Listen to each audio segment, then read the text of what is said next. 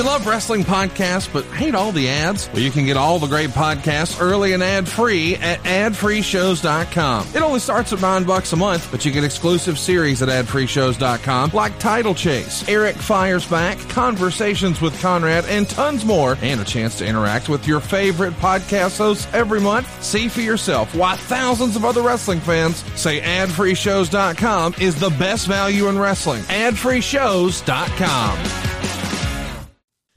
You know, I get the question all the time. Conrad, I know you help people save money and you help people refinance, but could you actually help me buy a house?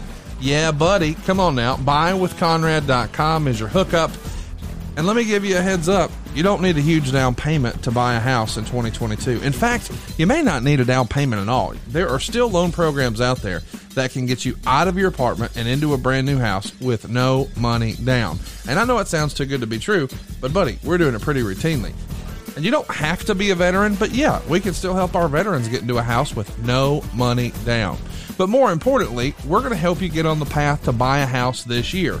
You see, a lot of times we have these conversations and folks say, well, I've got a little bit of time left on my lease, or I'm not sure exactly when I'll be ready, or how much of a down payment do I need to save up? My advice, don't get ahead of yourself. Let's start the pre-approval process. Let's know what your new house payment could look like. You'll tell us how much down payment you want to have. Maybe the answer is 0. That's cool. And then you'll tell us what you want your monthly payment to be. And then you go shopping for your dream home. But step 1 starts at buywithconrad.com. And hey, did you know that when you go to file your taxes as a homeowner, you're going to get a statement back from your mortgage company that's going to say, hey, you can write off this amount of interest this year. How much of your rent are you writing off this year? None of it. Oh, and by the way, what's your interest rate on your rent? Well, that would be 100%, pal. You know you can do better than 100% interest. That's what rent is. Stop throwing your money away. And by the way, we can even help you get rid of your current house and get into a better house if you already have a house, but you think, you know what? It's time for a new place. We can help you at buywithconrad.com. That's buywithconrad.com, B-U-Y with Conrad.com. NMLS number 65084, equal housing lender. And be sure to ask about our green light underwrite. We can actually get your file completely underwritten, and that allows you to negotiate like a cash buyer at buywithconrad.com.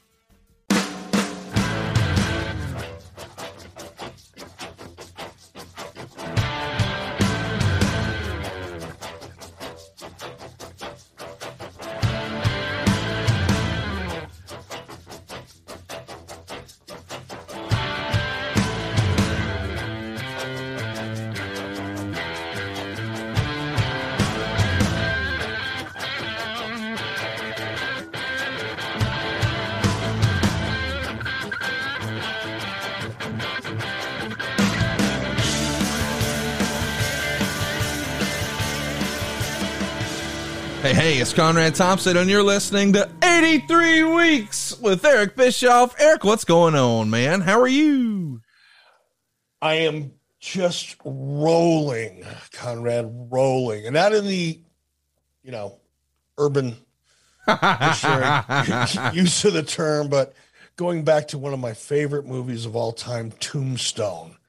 On the streets of Tombstone, Doc Holliday and Wyatt Earp, the rest of the Earps all gathered to greet each other in the middle of the street. Doc Wyatt said, Doc, how the hell are you? And Doc replied, I'm rolling.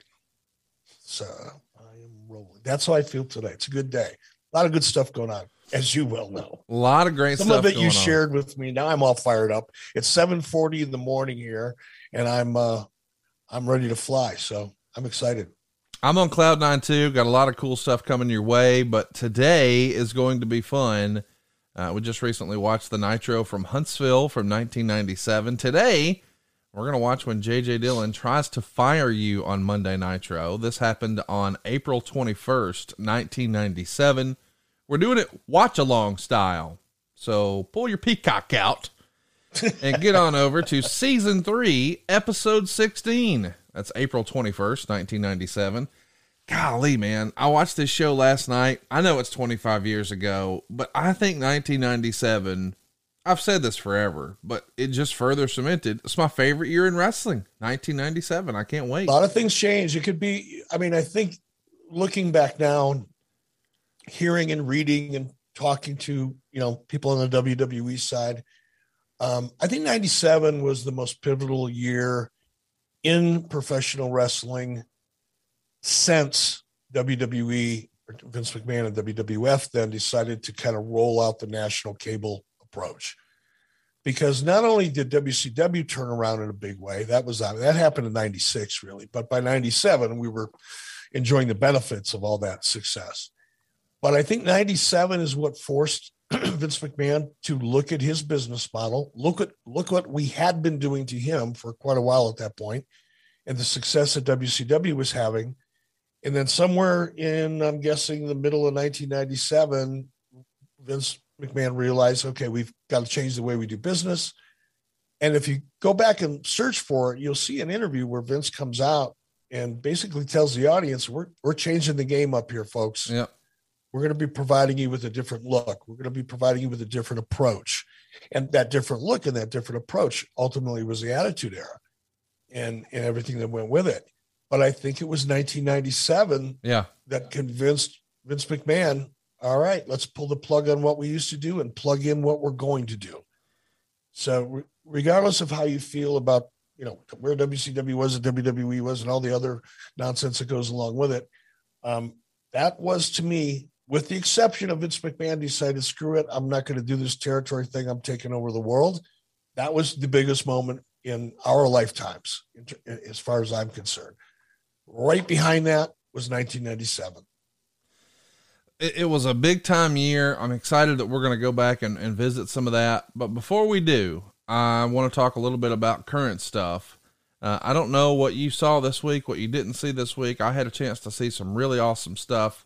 I can't say enough about FTR. I don't know that you saw what they did. I know we watched a little bit of the Briscoes match together from Ring of Honor. I didn't think I could see a better match this week. I loved their match with the Young Bucks, and I can't believe that those matches were like 5 days apart. This might be the best week any tag team ever had with FTR.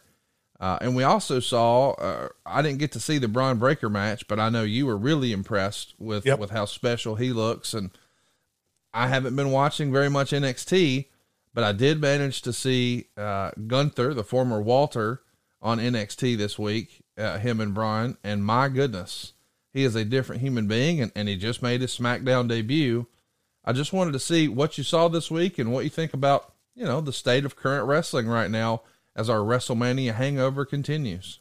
Yeah, I mean, I think in a general sense, I think we're all, all boats rise with a high tide. And I think WrestleMania, everything leading up to, it's not just the event WrestleMania, it's the hype, the build, Undertaker going into the Hall of Fame. And there's so much in the stories leading into WrestleMania. It just elevates the entire industry, right? And I think everybody, not that people don't already work hard, they do, but there's an emotional charge that takes place around this time of year. And it just seems like everybody's operating at a higher level. The FTR stuff, I did watch it, when we were together in Dallas with you. I did drop in Wednesday night and check it out. I watched a fair amount of Dynamite Wednesday night. But I watched it because of FTR, not only what I saw in Dallas with you, but these guys are just so committed.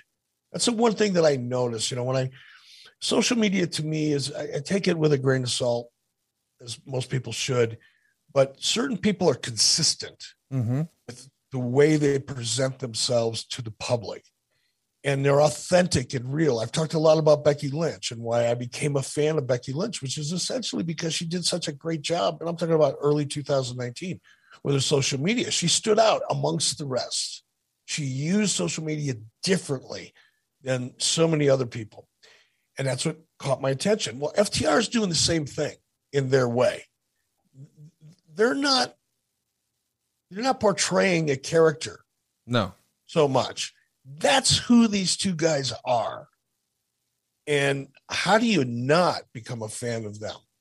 And then on top of it, to over deliver. Yes. Not only from their execution and their athletic presentation and some of the dynamic things that they do, but they're true to their style, which means they're true to their character, and they're staying true to their entire backstory. Mm-hmm. And I just dig that. You know, I've always been fans of theirs. You know, I had a little interaction with them very, very briefly back in 2019 when I was at WWE, but it was minimal at best. Obviously, you know, being around AEW just a little bit, hanging around backstage a little bit, got to talk to them a little bit more, and more importantly, watch them. Yes. Watch them interact backstage, watch them with their promos. I was just a fly on the wall. And I went, wow, these two are different. Mm-hmm. Not taking away from anybody else, but these two are kind of the real deal. Yeah. They're not trying to be a wrestler. Oh, I shouldn't have said that, but they're not trying to be a character. Right. They're just themselves, and they love to wrestle, but they're staying so true to their brand, their own individual tag team brand. And as people, you know, I see some of the stuff that, I mean, these are grounded guys. They're not in the I'm a wrestling superstar ether, because that's very, very temporary. It doesn't last long, and it's not real to begin with. But when you are able to live your real life, and your work is an extension of who you are, as opposed to being kind of a mirage of who you are, that's the kind of character that I really gravitate towards. And we're seeing that with FTR. If I haven't already said enough good things about him, I don't think I can. I can't encourage you enough. Go check out the match with the Young Bucks on Wednesday. It was fantastic. But if you didn't see the match in Ring of Honor with the Briscoes, my goodness. But talking about our shared experience at AEW, a couple of years ago, you and I were backstage. I think it was 2021. Either way, it was the same day, unfortunately, that Mr. Jim Crockett passed away, and they had done a 6-man tag with Tully, and we got a chance to watch them cut a couple of promos. I think they did one for social and one for TV. I don't recall, but I know that Dax got rolling, and about halfway through, you and I just looked at each other and locked eyes, and we didn't have to say anything. We were both like, motherfucker, I got goosebumps. Yep. And that's what's cool about wrestling, is when it feels real, you feel it. And there's so much that you can just be like, okay, and it's nice and it's fine. But then every now and again, you feel it. And man, we felt it because he felt it. I was just going to say that. Yes. I'm so glad you said that. Therein lies the difference between very, very talented athletic people who never really break out of the pack, and talented people, very talented people who rise to the next level that very few people get to. Small percentage of the, you know, you can be amazingly talented in so many other ways. But if, as a talent, if you're not feeling it, mm-hmm. and it's not real to you, it's not real to the audience. And the audience is smart enough to see the difference, because look, professional wrestlers are not, you know, Juilliard trained actors and actresses. Right. None of them are. Some have gone on to become actors and actresses, but for the most part, you know, you're learning as you're growing, I was about to say. But some people just have it, and part of that is staying true to who you are, and not trying to portray something you're not. That's an art. You have to be really good at that in order to convince the audience to believe it. That's acting. But when you're able to just be yourself, and what you do in the ring is an extension of what you truly, in the marrow of your bones, believe, you go off on a different ride. And that's, again, not to continue to sing their praises, but and there are others that are like that. But FTR, I think right now, in this moment, with a heightened awareness of wrestling and everybody competing for attention, these guys broke way the fuck out of the pack. Not that they weren't doing it before, but it just became more noticeable all of a sudden. Go check it out. Hope you guys dig it. And we're hoping that you're going to enjoy what we're doing today. I love watching old Nitros with Eric. I hope you'll watch along with us. One more time, we're going to be watching season 3, episode 16 on Peacock. It's April 21st, 1997. But before we talk about that show, I briefly want to tell everybody about something that Eric and I have been doing in our real life. I'm talking about sleeping better than ever.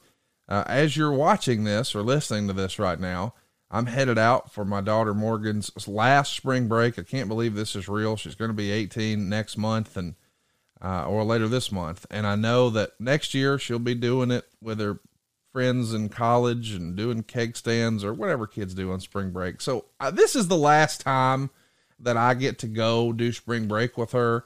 And I'm going to sleep easy because I'm taking Chili Sleep with me. Chili Sleep, yes, is a staple in my life every single day here at home, but I've even got one on the road. Now, I know what you're thinking. Are you taking a mattress topper to a Airbnb? Yes, I am, because I know I sleep better. And science tells us the best way to achieve and maintain consistent deep sleep is by lowering core body temperature. Temperature-controlled sleep is going to repair your muscles after a hard day's work. It's going to improve your cognitive function, so you always start your day feeling sharp and alert. And that's what's most important to me.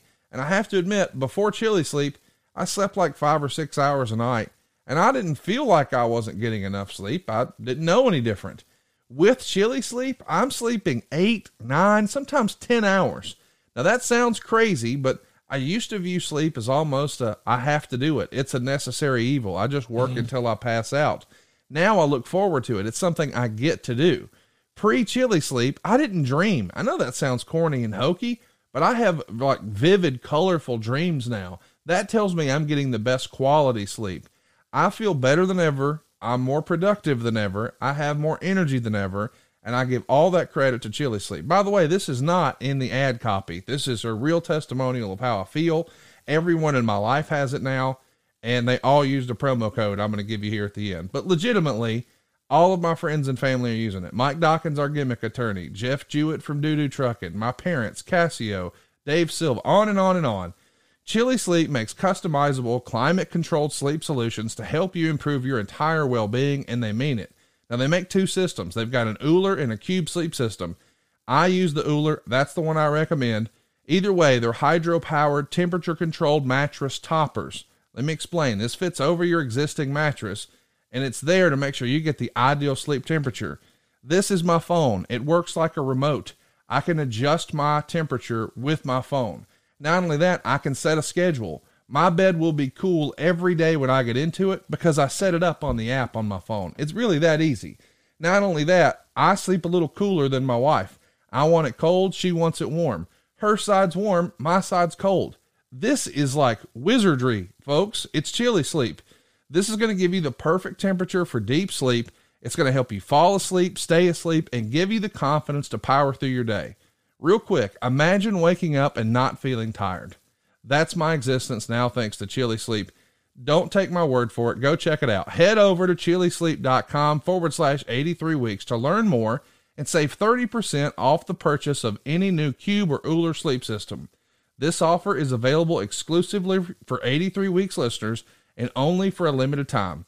That's Chili, CHILI, sleep.com/83 weeks to take advantage of this exclusive discount and wake up refreshed every day. And Eric, I know you and Mrs. B have a Chili Sleep. This is a home run for everybody, is it not? It is. And I'm like you, man. And I was funny. I was just joking with Lori this morning when I got up because I went to bed really early last night, about 8 o'clock or so. I came down with a little bit of a head cold, wasn't feeling great. So anyway, went to bed early and boom, I wake up at 3:30 in the morning. I'm wide awake. I've had 7 hours sleep. And I mentioned that to Lori. I said, 7 hours sleep, it's perfect, right? 7 or 8 hours. In real life, prior to Chili Sleep and, adjusting my diet and a couple other things, I was lucky if I got combined 4 hours of sleep a night. And I'm talking about 45 minutes here, an hour there, 20 minutes here, cumulatively. And what did I do? I made up for it with coffee, which, works for an hour or two, but then you crash. Yeah. And got the Chili Sleep, changed up a few things.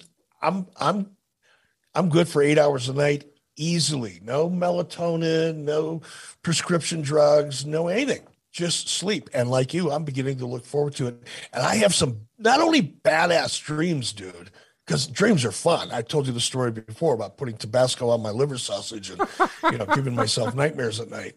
But I've had some of the best ideas I've ever had. I woke up with a set up like the Undertaker. Wait a minute. What if we did that? So I dig it, man. I go into a deep sleep. Sometimes those dreams are even profitable. I can't recommend this enough. Seriously, this is going to be a staple of my life. I think I've mentioned it on the program. I'm remodeling a lake house right now. I've already got one for the lake house. The house isn't even done yet, but I got a brand new Chili Sleep in the box ready to go.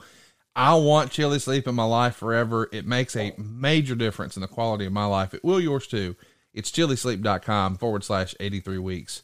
Looking for a great Mother's Day or Father's Day gift idea? I was, and I found it at Paint Your Life.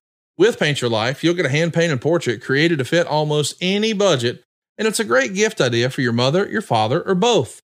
You see, Paint Your Life transforms your photos into a one-of-a-kind, beautiful hand-painted portrait created by professional artists. You upload anything you can imagine. You can even combine photos. You'll pick the artist, the medium. You can even customize the frame. And you can receive your painting in as little as 2 weeks. You can give the most meaningful gift you've ever given at paintyourlife.com. And there's no risk. If you don't love the final painting, your money's refunded, guaranteed. And right now is a limited time offer. Get 20% off your painting. That's right, 20% off and free shipping. To get this special offer, just text the word weeks to 87204. That's weeks to 87204. Text weeks to 87204. Paint Your Life. Celebrate the moments that matter most. Message and data rates may apply. See paintyourlife.com/terms for details. Seeking the truth never gets old. Introducing June's Journey, the free-to-play mobile game that will immerse you in a thrilling murder mystery. Join June Parker as she uncovers hidden objects and clues to solve her sister's death in a beautifully illustrated world set in the Roaring '20s. With new chapters added every week, the excitement never ends. Download June's Journey now on your Android or iOS device, or play on PC through Facebook Games. So without further ado, Eric, let's get going on our Monday Nitro playback here. It's season 3, episode 16. I'm ready to roll. Are you ready? Fired it up, brother. Here we go. In 3, 2, 1, play. WCW Monday Nitro is on the air, and you are looking live outside. My goodness, that is James J. Dillon arriving in a limousine here at the Civic Center in Saginaw, Michigan. And what a way to open the program tonight on Nitro! So we see J.J. Dillon pulling up in the back, and of course, you've been a bad boy, Eric. I don't know why you keep getting yourself into this trouble, but here you are, stirring up shit. I think this might be, at this point, the episode we're about to watch, maybe the 4th big angle we've seen with you. We'll talk a little bit about that here, but let's hear Tony welcome us in.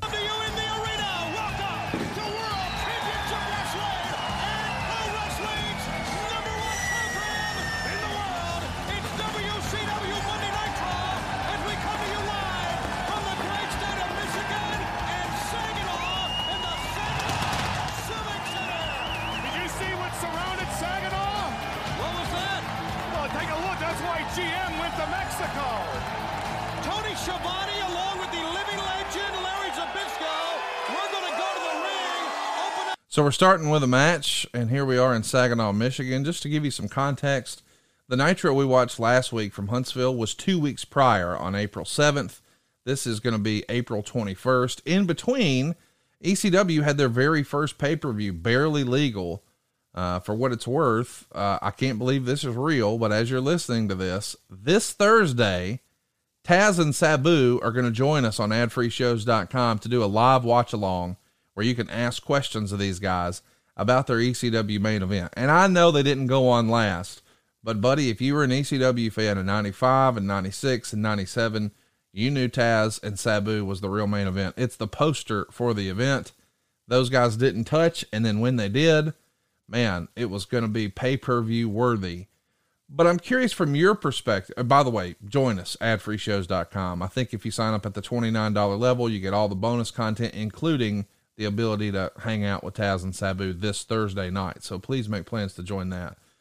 But anyway, ECW being on pay-per-view, was it even on your radar here in 1997, Eric? And I mean this respectfully to everybody associated with ECW at that time. But no, it wasn't. And not because I was so arrogant and not because I didn't, want to give them any credit or anything like that. I was just kind of I was treading water every day, brother. We we were rocking and rolling, and my days were long, and oftentimes it was 7 days a week, 12, 16, 18 hours a day. And don't get me wrong, I loved it, but no, the idea of sitting down and watching an ECW pay-per-view didn't occur to me. Well, we know that somebody there was, because on the heels of that pay-per-view, boy, the WCW recruitment of ECW talent would get kicked into full gear. Am I correct in assuming that was probably Kevin Sullivan?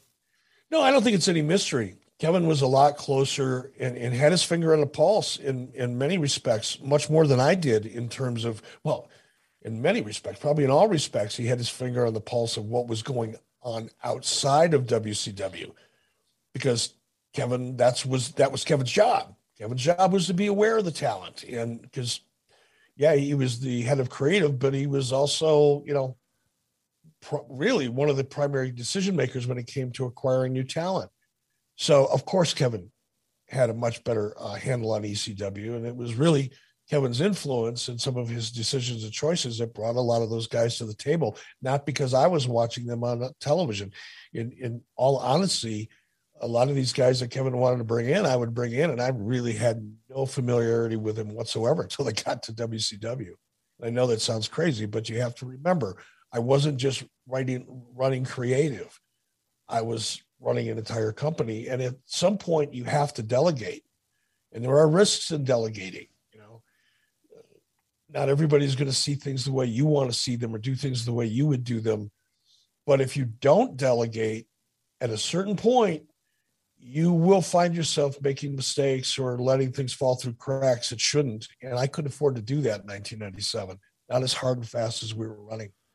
We're watching two all-time performers right now. This is the opening match here on Nitro. It's Yuji Nagata challenging Dean Malenko for the U.S. title. That's right. Dean Malenko is not the Cruiserweight champion. He's not the TV champion. He's the U.S. champ. And then we see Reggie White sitting right up there against the guardrail. I can't believe you guys didn't get Reggie front row seats. He's sitting second row behind the kid. What in the world? Reggie who? No, I'm kidding, Reggie. I'm kidding. Reggie was a good friend of Steve McMichael's. I'm not sure why we didn't get him front row seat. I'm not sure why we didn't get him involved in the show. Maybe we did. I don't know. Wait and surprise me. I haven't watched this one back. I haven't watched the show since I produced this show. Eugene It's been 25 years. 25 years. That's actually, I think, doesn't that qualify as a generation? Yeah. I mean, if this show were a car, it could run it on antique tag. And it would still perform. Oh, it would probably outperform most of the cars in its class today. But yeah, Yuji Nagata was a great guy. He and Sonny became really close, and still are to this day. And I love looking at matches like this because, again, Dean was one of those guys, traditional, old school, could work with anybody and was always believable. We were talking about that with FTR. It's one of the reasons why that is a perfect example. Talk about parallels. Why am I such a big Dean Malenko fan? Because the guy in the ring is basically the same guy that you know outside of the ring. Right. His approach to wrestling, what he did in the ring was true to his character and who he was as a person. Same thing. Another look at Reggie White there. He's getting some camera time. So Yuji Nagata here is just 28 years old. He's a few days shy of his 29th birthday. Early in the match, he tried to hit an enziguri on Dean Malenko, and Malenko went down from it, but unfortunately it missed. A rare miss for Yuji Nagata, a criminally underrated wrestler. I have to admit, in 1997, didn't know, understand, or appreciate the value of Yuji Nagata. Now, with the benefit of hindsight, we were really blessed to have him here on Nitro as a pretty regular part of the program. And I want to remind everybody, in 1997, and I know in theory the PWI 500 doesn't matter, but they did something a lot different here in 1997. They didn't say Stone Cold Steve Austin or Bret Hart or Shawn Michaels or The Undertaker or Hulk Hogan or Sting were the best wrestlers in the world. Dean Malenko won the PWI 500. He was the number one ranked wrestler in the world. And it was not based on his interviews, not based on his storylines. It was 100% based on the stories he told between the ropes. I think he's as good of a wrestler as there ever was. And I just think, maybe he had the right mouthpiece. Maybe he was a little taller or a little bigger or whatever it might be. people would be talking about him in their Mount Rushmore, but I don't think to this day I've ever seen a bad Dean Malenko match. No, nor will you. And you can spend a lot of time researching a lot of stuff. Holy smokes. That was cool as hell. Was that a dragon screw leg whip? Yes. Well, like I would fucking know what it is. Tony Schiavone makes it up. You can too, by God. Well, okay. I'll think about these things from a different angle than if I get to make shit up, but it looked wicked. It looked so believable. Yeah. You think about it, if Dean Malenko was 6'3", yeah, come on, he'd have been right up there. But nevertheless, man, he's left his mark. Yes, on professional wrestling. I'm grateful for Peacock Network because a lot of new fans are seeing Dean Malenko that weren't even born then and becoming fans and understanding where a lot of the kind of the exciting cruiserweight style, the high flying, very aerial athletic stuff that we're watching today, they're seeing where it all started, at least in terms of the U.S. in prime time. And Dean Malenko was an anchor to that team. Oh, here we go. Texas Cloverleaf. Look at the crowd. Look at the crowd. They Come knew. on. Look at that crowd. They knew. And he does. He's sitting down on it. Texas Cloverleaf. Look at that crowd react to Dean Malenko. And I'm only pointing it out now. We're just talking about Dean's praises, but Dean is relatively new in WCW at this point. Dean is relatively new to the domestic audience. Yeah. At this point. Yes, he'd been around. Yes, people in the industry, the core of it knew who Dean Malenko was. But the mass audience didn't. And they got excited for setting up the move, Eric. He didn't have it on yet, but he was setting up the Cloverleaf, and people stood up. Think about that. And I'm not saying this isn't a good finishing maneuver, and it's not a good submission. But I am saying, can you imagine someone popping like that for a Boston Crab? No. The answer is he had gotten that move over. I mean, Dean Malenko, golly, here we are giving him his flowers, and I'm glad we got a chance. He's your U.S. champ. And what an opener, Eric. Great way to start the show. Yeah, pretty hot open. And that was Nitro's trademark for a long time. It's one of the things that works so well. I truly believe that, and I still do to this day, you need to remind the audience of what happened last week. Only you're not only reminding them of what happened last week, but what you're also doing very subtly and subconsciously is telling them what to pay attention to and what to look forward to later on in the show. It's a subtle way of creating anticipation, which you do to hold the audience. We talked about format last week. Yeah. It's another great example of a relatively little thing. The audience doesn't even know you're doing it necessarily or why you're doing it. But from a production point of view, a producer's point of view, hook them, remind them what happened last week, hook them, build anticipation, and try to keep them throughout the 2 hours or whatever it is, hour, 3 hours. And that was one great example. And starting the show off like that with Dean and Yuji was awesome. So now something totally different. We see Cyclope coming to the ring, and here comes our man Glacier. And again, boy, we've talked about this a lot. The real life guy behind the character, Mr. Ray, is just a phenomenal human being. Great guy. Go out of your way to see him at a meet and greet or a WrestleCon or whatever. Just a phenomenal human being. But this character, maybe a couple of years too late. Probably a minimum of 3, I would say. 2, if I'm optimistic or trying to cut myself some slack. I think if this character, the Glacier character, would have come along 92 to 95. Yeah. It would have been awesome. Yeah, 92 to 95, this would have been big time stuff. What's up, everyone? It's Reality Steve, your number one source for all things Bachelor Nation and reality TV. Every day, I'm giving you the behind-the-scenes juice and your info on all your Bachelor Nation stories, and also interviewing some of your favorite reality stars. My name has been synonymous with spoilers, but I'm so much more than that. Give me a listen. The Reality Steve Podcast, part of the Believe Network. Just search BLEAV on YouTube or wherever you listen. Time to tell you about something I'm super passionate about: protecting your family. Yes, this is a life insurance ad for GoliathLife.com, but to me, this is really about peace of mind. Think about insurance for a second. We all get medical and auto insurance, yet we never even know if we're going to have a need for it. Let me let you in on a little secret. You need life insurance. We're all going to die. Now, as you let that reality sink in, think about what would happen if your family stopped having your income tomorrow. If you don't have a plan for that, you need to visit Goliathlife.com. And I mean right now. And just personally, I've lost 2 friends in their 40s this past year and a half, and I don't even want to think about what their families would be going through had they not had life insurance. If you don't have it, get it. Protect your family. And I suggest you go to Goliathlife.com because they've made the process of getting affordable life insurance super easy.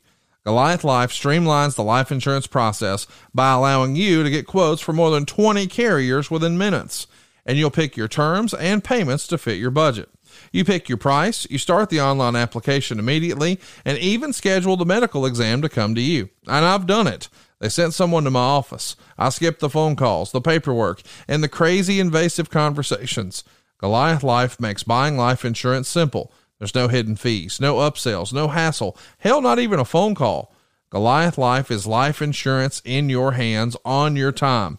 Get multiple quick quotes right now from the comfort of your own home and begin your application in a few easy clicks right now at Goliathlife.com.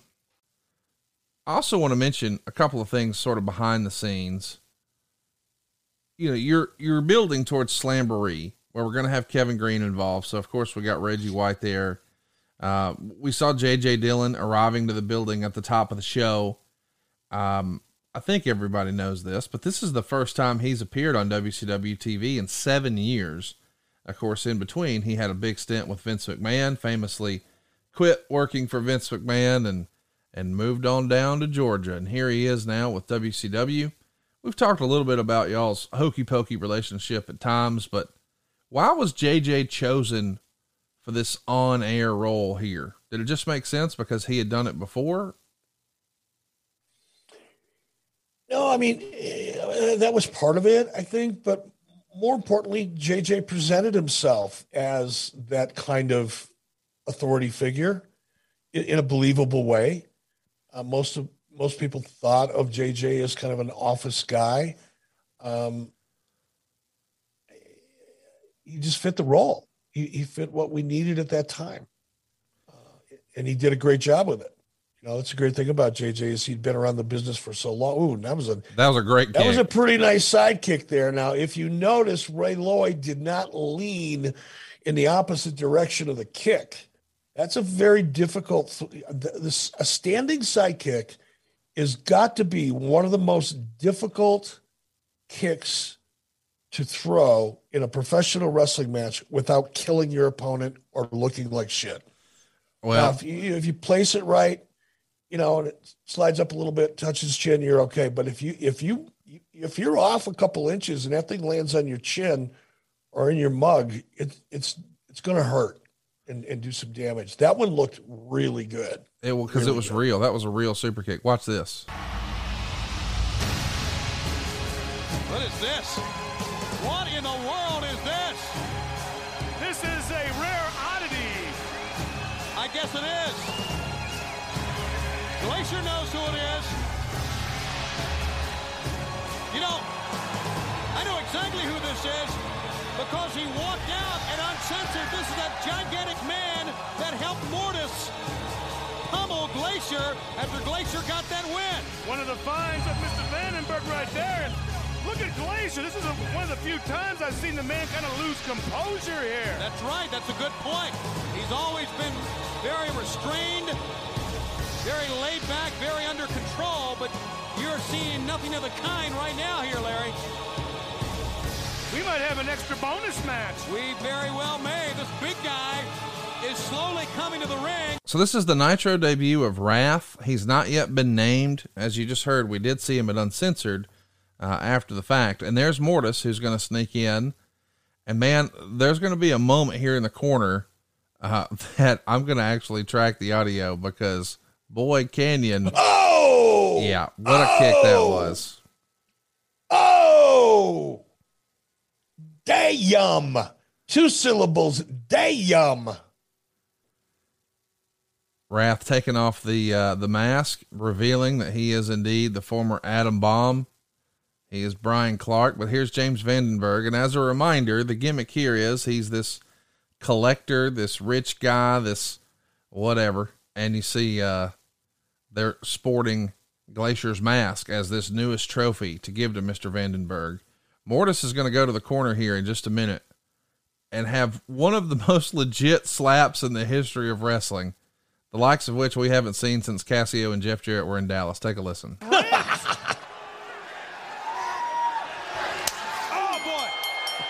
That was not him slapping his leg or his chest, boys and girls. That was skin to hand to head. Here we go. What a cool little debut for Wrath here. This is really good. I mean, I know people will shoot holes in the character all you want, but the execution of this, now I really wish we would have come up with this about 92, 93, because this is video game stuff. Yes. Here in reality, Conrad, what I'm thinking as I'm watching this, because I've pointed out at times in talking about previous creative decisions and directions in WCW before I got into management. And I've pointed out that what WCW was doing was trying to compete with the WWE at what the WWE was so good at, which never worked. And I think what I was trying to do here, if I'm honest with myself, with this collection of talent and these characters, is exactly what WWE had been successful at. Now, my timing was off, and there were a lot of other reasons why it didn't work. But in terms of execution, in the design of the characters, there was nothing wrong with any of this other than the frickin' timing. Yeah. But this was me trying to be good at what WWE was already good at. And it doesn't work. It didn't work. It was a decent segment, I will say that. But by this point, as you said, the timing is so off that as they're doing that really nice little attack, I mean, that made sense. That looked cool. But in the context of 1997, where there's so much realism with a guy like Dean Malenko and the NWO and so on and so forth, the crowd was chanting Glacier sucks there at the end. Which is unfortunate because, as we said, it's actually pretty decent. Tony Schiavone is here announcing that J.J. Dillon is the new head of the WCW Executive Committee. And we're actually going to get to see Mr. Nick Patrick do a run-in here. He's trying to state his case as to why he should be reinstated.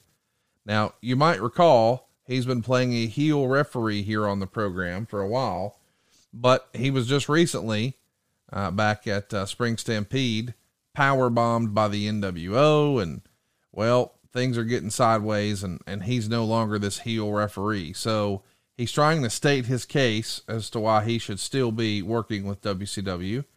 And I guess that's going to be one of the decisions that our new babyface commissioner, Mr. J.J. Dillon, is going to have to deal with.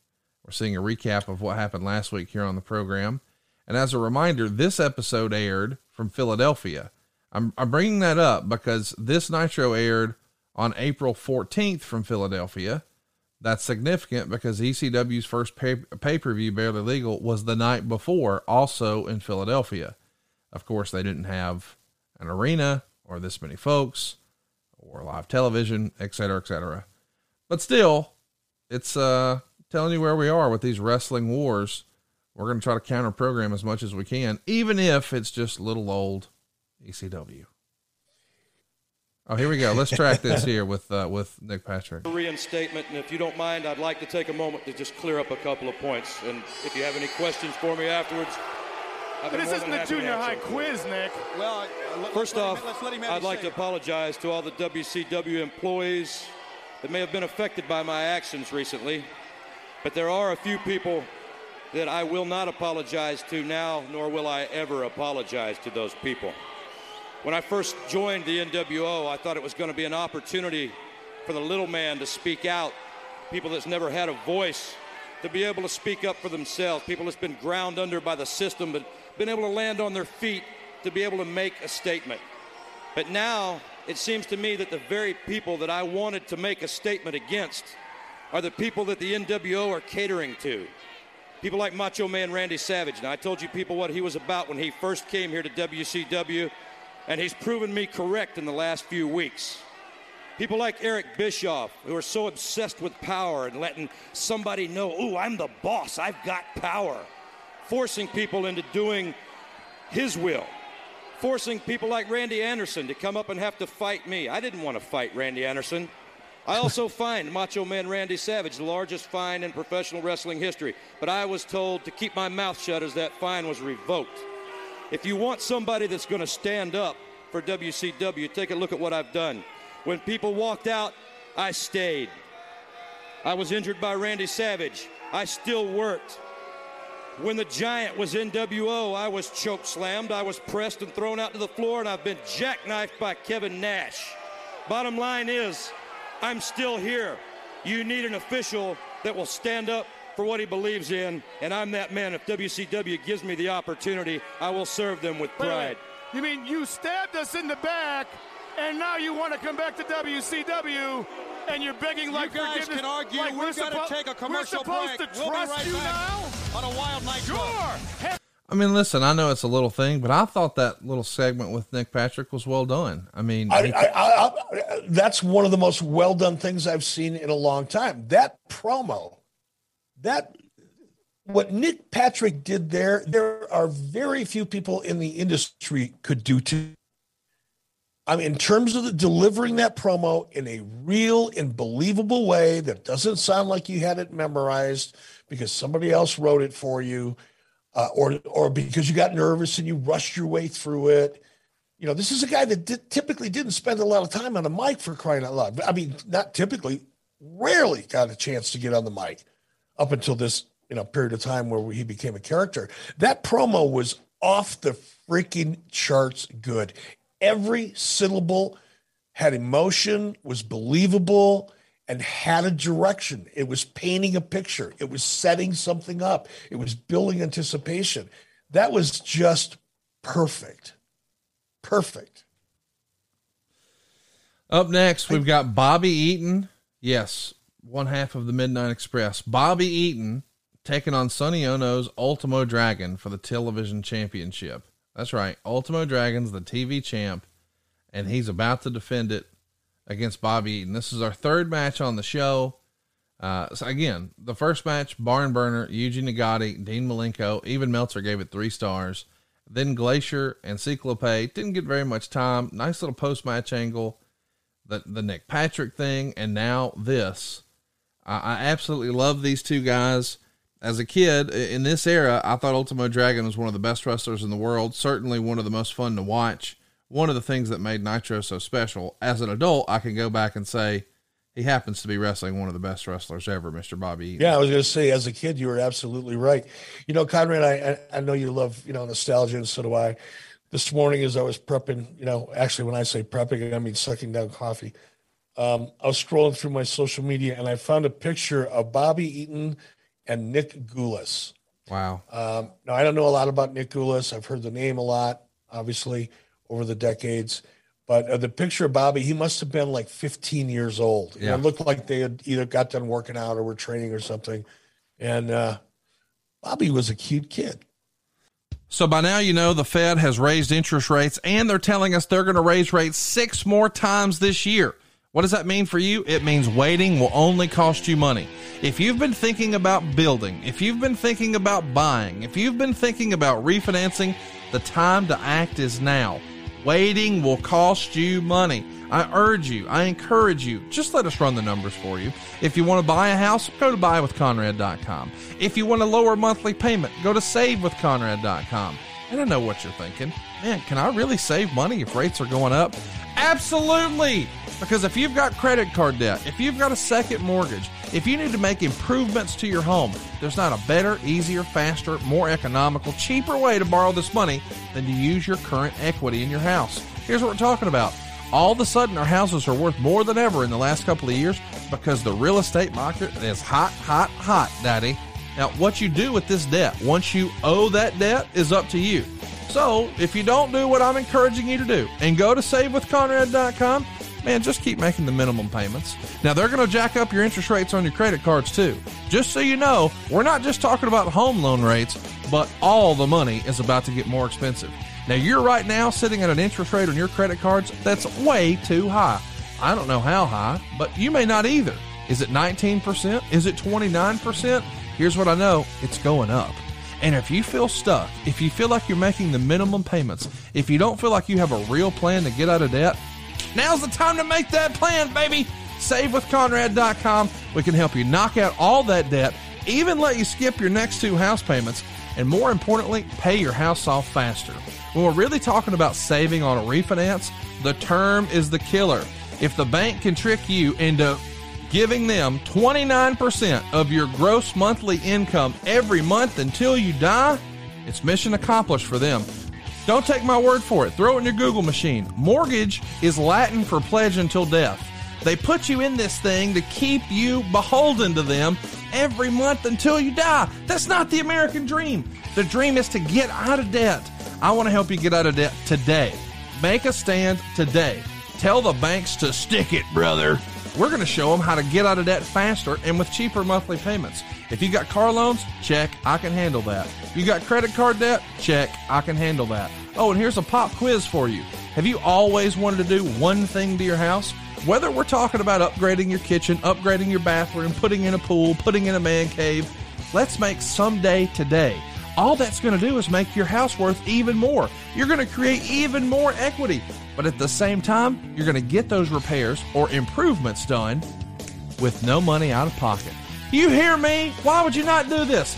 Get the dream house with the dream payment right now at SaveWithConrad.com. And if you're still throwing your money away on rent, I urge you, I encourage you, this is the year to take action. There is no stopping this real estate boom right now.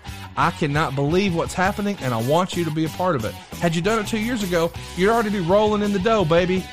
What's that old proverb? The best time to plant a tree was 100 years ago. The second best time is now. Something like that. The second best time to buy a house is now. Find out how much money you can save when you stop throwing your money away on rent, and you actually build some wealth for yourself at buywithconrad.com. And buddy, we're licensed in almost all the states. Don't take my word for it. I know it sounds weird. Wait, the podcast guy about wrestling can help me save money?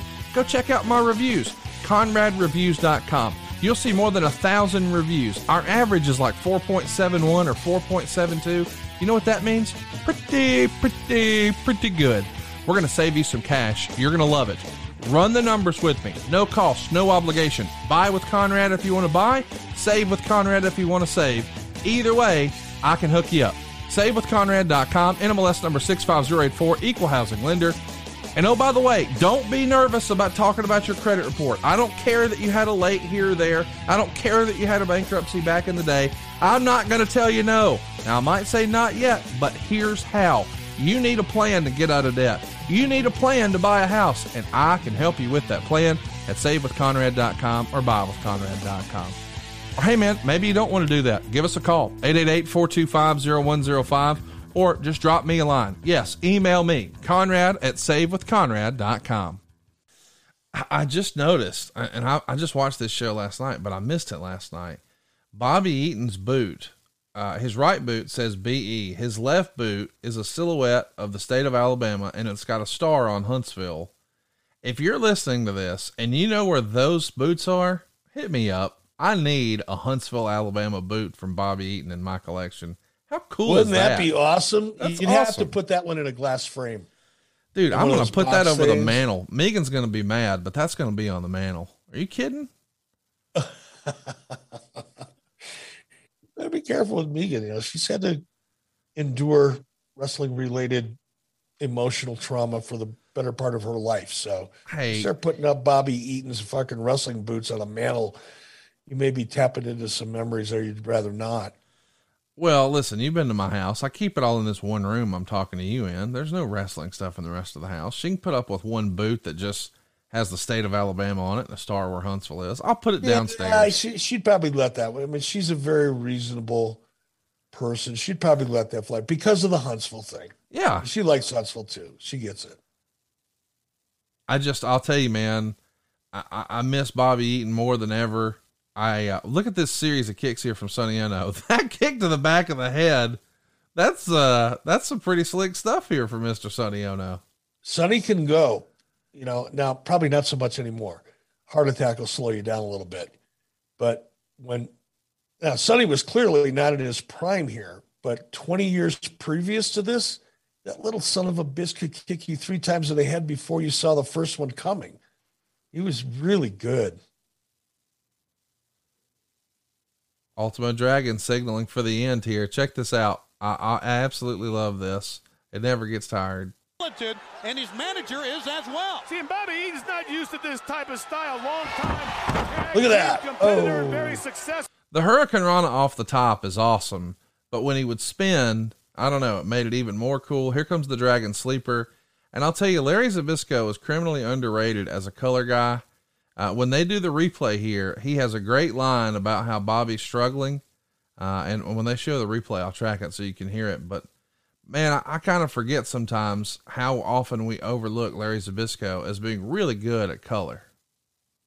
He was great at color, and he was great at color because he knew what a color commentator should do. Yeah. And I know I beat this freaking drum almost every time we talk about this kind of stuff, but I look have at not Sonny heard... Ono getting the ref to take their picture. How great is that? That's Sonny. It's fantastic. That's Sonny. I didn't mean to cut you off, but I do want everybody. No, I was just going to go on. My color commentators need to be color commentators, and play-by-play guys need to be play-by-play guys. And I'm talking to each and every one of you, even those of you who are my friends. Come on now. Come on, give me a good color commentator that's... Ono knows what he's doing. Talk about martial arts background, but Eaton in trouble, just couldn't keep up with the Ultimate Dragon. Your winner and still the television champion is the Ultimate Dragon. See, look at right here. Takes it, stitches it up, sits his weight back, and the more Eaton struggles, the tighter it gets. Let's go to Gene. I mean, how nice was that? He sits his weight back, and the more Eaton struggles, the tighter it gets. But see, that's what a color commentator can do. A color commentator can talk to you from the perspective of a professional wrestler, of someone who's been in the ring in a way that is, this is what I would do, or this is what I have done. That's what a color commentator should do. That's why they're called color commentators. They add color. The play-by-play guy does the sketch. He calls the action. The color guy brings it to life. I'm begging you people. There's our new best friend, Mr. Regal. And it's about bloody time to get back what belongs to me, the world's television title, for the 4th time. You Americans don't seem to have a lot of luck with the Japanese, do you? You should have a bloody white cross on a white background for your flag, because you're all bloody cowards. If you can't beat that pathetic, woeful, bloody Japanese, whatever he is, then let it down to a real man to bring back to WCW what is rightfully ours. And I say ours because I'm the only bloody thing keeping this company together at the moment. Whether you like me or whether you don't because I'm English, you xenophobic, miserable little toads, I will bring that belt back to WCW where it belongs. Now, Ultimo Dragon, put on your best pink mask and your nice pink tights and your pink gown and come and I'll bend you in bloody two, sunshine. Thank you very much, Lord. How great was Regal on the mic? My goodness. I just want to share this. Mr. Regal stayed with us in your Airbnb that the rest of us were lucky enough to be able to stay in while we're in Dallas. And one morning I got up early, as I often do, and I was sitting outside. It was a beautiful morning, and I was having coffee. And Mr. Regal came out. And I said, Mr. Regal, good morning. And I'm not going to try to imitate a British accent because that's disrespectful, and I butcher it. But he said, Eric, why do you call me Mr. Regal? I should be calling you Mr. Bischoff. I worked for you. And I said, it has nothing to do with who worked for who. It has everything to do with respect. And it's one of the things that I learned, and I'm tying this into Sonny Ono and our relationship. But in martial arts, when you reach a certain level in martial arts, in my case, it was brown belt. At that point, when you've reached brown belt, the people below, the ranks below you, refer to you as Mr. or Ms. whoever. And it's just something, that's why when I talk about Ernest Miller, I very rarely call him Ernest. I always call him Mr. Miller. It's just the way I was kind of brought up to show respect for people who deserve respect. Sure. It's not a who's achieved more or who works for more, but when you get to a certain level in this industry, no matter who you've worked for, when you've accomplished as much as someone like Mr. Regal has accomplished, brother, to me, you're Mr. for as long as I live. That's just the way it is. And Mr. Regal deserves that. He is such a fascinating guy. I can't wait to hear some of his stories. I can't wait to hear about wrestling in India as a 19 and 20-year-old and having to learn and adjust and adapt and all the things that he went through. I think our audience is going to be in for amazing education and a very colorful journey to go along with that education. And I think they'll appreciate the entire industry more as a result. We got Ming and Chris Jericho in the ring right now, but no one on camera is watching it. They're all watching a fight breaking out in the crowd.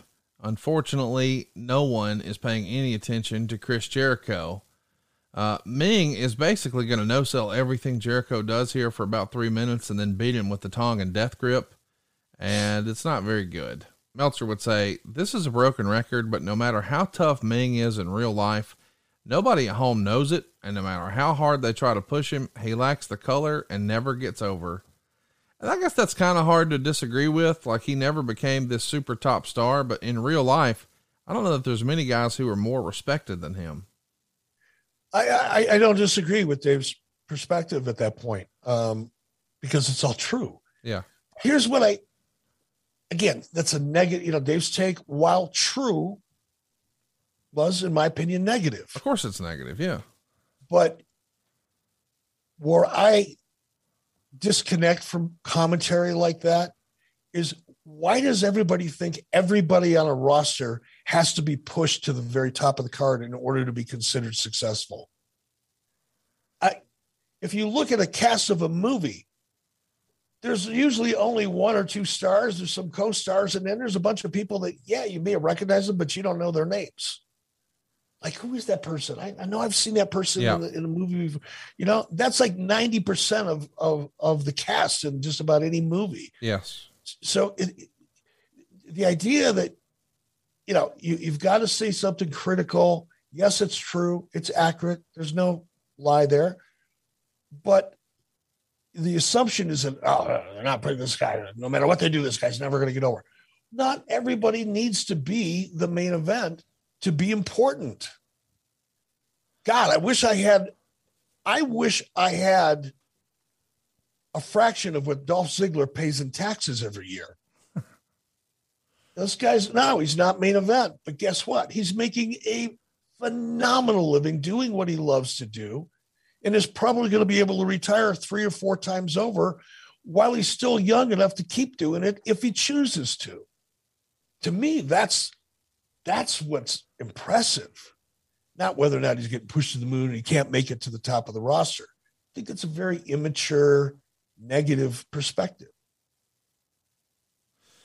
Yeah, I mean, there's nothing wrong with, Dolph Ziggler is the example on the men's side that I often give when I'm having this debate with some of my wrestler friends. And I think it's Natalya on the other side. Yes, they've both had the big belts. No, they're probably not going to win the big belt again this week.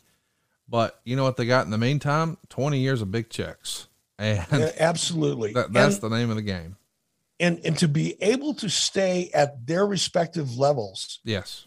In an industry that is so incredibly competitive and can be fickle, particularly in WWE. Yes. Because the chairman can be fickle in terms of what he likes and doesn't like. And to be able to stay healthy. And, and then there's enduring everything that goes along with it, like being on the road 300 days a year pre-COVID. To me, those people have an immense amount of respect for me. I'll tell you what. Eric, grab your mouse. Less whether they're ever the main event of WrestleMania. Grab your mouse, Eric, and I want you to hit pause. 35:03 is where I'm at. You're paused. I'm paused. And I wanted to just take this pause right now because, I'm sure Chris Jericho's not feeling so well here because, he just had to wrestle Ming. But feels is a way to feel better. You see, CBD isn't about what you feel. It's about what you don't feel. I'm talking about stress, anxiety, or pain. CBD has been super helpful for me. It does help you sleep, and I've got a lot of friends who really like CBD for that. But for me, man, I got a left knee that doesn't like me as much as I like it. So occasionally, a little CBD helps a lot. And I use Feels because I want to feel better. Feels is a premium CBD that will help you keep your head clear and feel your best. It's hassle-free and it's delivered directly to your door. Let me explain. CBD naturally helps you reduce your stress, anxiety, pain, and sleeplessness. Now here's the key. There's no hangover or addiction. And if you're a wrestling fan, and clearly you are, you're listening to this, we know all too much about those sad stories. You don't have to worry about that here. I want to say it again. No hangover, no addiction. You just place a few drops of Feels under your tongue and you feel the difference within minutes. And the thing to remember about CBD is that finding your right dose is important, and really everyone's dose is different. Or if you need a dose of chill on the go, pop one of Feels' new CBD infused mints for a clear-headed feeling. And as a bonus, you get fresh breath. In fact, Feels offers a free CBD hotline to help guide your personal experience so that you find your perfect dose. The Feels customer service team is dedicated to making sure you get the best use of your CBD. By the way, joining the Feels monthly membership makes your self-care routine easy. You'll save money on every order, and you can pause or cancel at any time. So start feeling better with Feels. Become a member today by going to feels.com/83weeks, and you'll get 50% off your first order with free shipping. That's FEALS.com/83weeks to become a member and get 50% automatically taken off your first order with free shipping. That's feals.com/83weeks. And Eric, we traveled to Dallas. I saw you using Feels. It's a regular part of our routine now, is it not? Here's what I love about Feels. And CBD has so many different applications. It works for a lot of things, as you've just pointed out. For me, one of the things I really love about the product is it decreases inflammation. Yes. And when you have pain, you can go to the doctor and you can get prescription pills for it, or you can take over-the-counter stuff for it. All of it is to try to convince you that you can't feel the pain, particularly in the case of narcotics. But none of those over-the-counter or prescription drugs really help you eliminate the inflammation, and inflammation is what causes pain. Whereas CBD goes right after the inflammation. It decreases inflammation. And especially when I'm flying, like in Dallas, for example, when I'm flying, I'm going up and down. I had to take 3 planes to get to Dallas. I swell up like a weather balloon, just from the altitude, and pop a couple Feels, and within about an hour, all of a sudden I can put my ring back on. It'll fit again. My eyes don't look like I got in a fight with Mike Tyson. And as a result of, my knees, I tell people this all the time. I've been fairly physically active my whole life, high school, college wrestling, martial arts, getting bounced around in the wrestling business every once in a while. I'm at 67. I'll be 67 years old next month. I have zero pain, zero. Nothing aches, nothing hurts. And part of it is because I don't have any inflammation. Thank you, Feels. You'll love this product. Try it. I really do believe in it. FEALS.com/83weeks.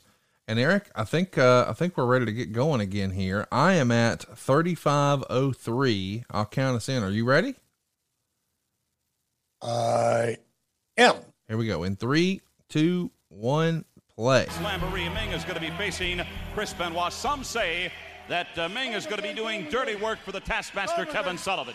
Mean Gene, the Taskmaster, Kevin Sullivan, he said tonight, Jimmy Hart, you and me, send a message to Chris Benoit. Exactly what we did. What? I don't understand anything. What he said, Mean Gene, is tonight we turn Ming, the monster, loose. And Chris Benoit, right now, the Taskmaster, has got a little message for you. All right. Taskmaster Kevin Sullivan. Jimmy, let's get this down and stop. That's some serious side boob going on there. Ming has made a few mistakes in wrestling in the ring.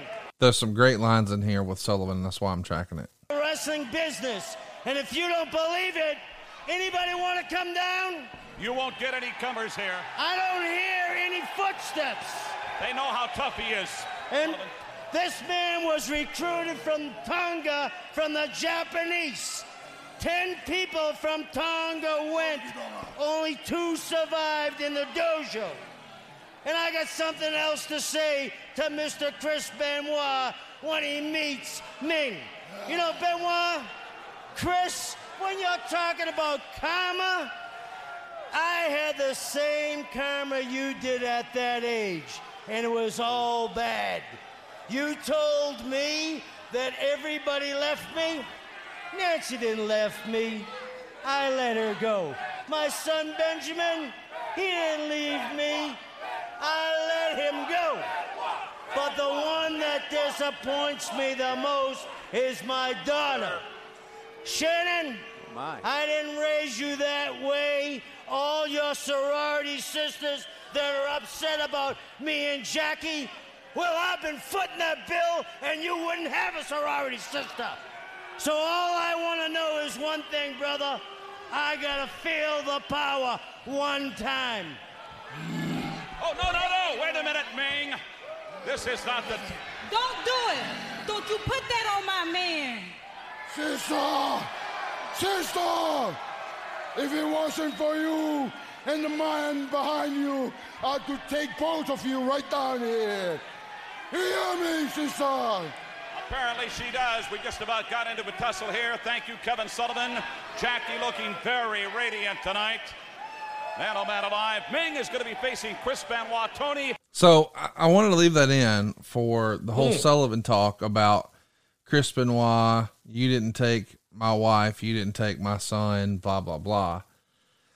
Whew.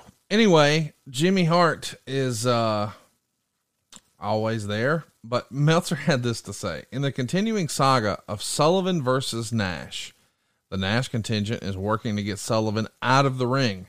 As many of you are aware, nearly 1 year ago, Eric Bischoff told Sullivan that when the current program with Chris Benoit runs its course, that he has to get out of the ring. So Sullivan has done basically a brilliant job of keeping that feud going by using his wife, his son, Jacqueline, etc. And to give the devil his due, in the process, it has been a hot feud and has taken Benoit to superstardom. But if you've noticed, the angle where Kevin's son hit him with a chair in Baltimore hasn't been acknowledged, and the pressure has been on from the other side to get Sullivan out of the ring and in the feud. So, a lot to unpack here. I have to admit, I am fascinated by this whole Kevin Nash wants more power booking. Kevin Sullivan wants to hang on to it. And then there's you somewhere in the middle, according to the rumor and innuendo, saying, all right, you got to wrap this deal up. We don't need to see you in the ring anymore. I need you to focus more backstage and behind the scenes. Is that real, or is this much ado about nothing? 2 of the 3 points that you made were real. Actually, really one. I wanted Kevin out of the ring. I didn't want, it was bad enough I was splitting my focus between being a performer, running and being involved in creative, and, oh, by the way, running a business. But to have the head of creative also involved in the show, it's a conflict of interest. There is going to be inevitably a problem that results. And I wanted Kevin out. That's not because I wanted to focus just on booking. We had enough of that to do, right? Right. The part that's not true is Kevin Nash wanting more power. I don't know where that came from. Kevin was outspoken. A lot of people were outspoken. But it's not because they wanted Kevin's position or they wanted more power. Kevin Nash had a fair amount of influence because he was Kevin Nash and he had great ideas and he wasn't afraid at all to share them. Scott Hall, same thing. Sting, same thing. Hulk Hogan, obviously, same thing. Randy Savage, same thing. A lot of people had strong opinions and didn't agree necessarily with some of the things that were going on, but it's not because they wanted that job. That's the leap of connection. That's the connecting dots that didn't really exist, that are a trademark of Dave Meltzer and his Dirt Sheet community. So we're doing a little angle here where the Steiners are supposed to be coming out. Remember, we're in Saginaw, Michigan, so this is their quote unquote hometown. Public Enemy's already in the ring, but where are the Steiners?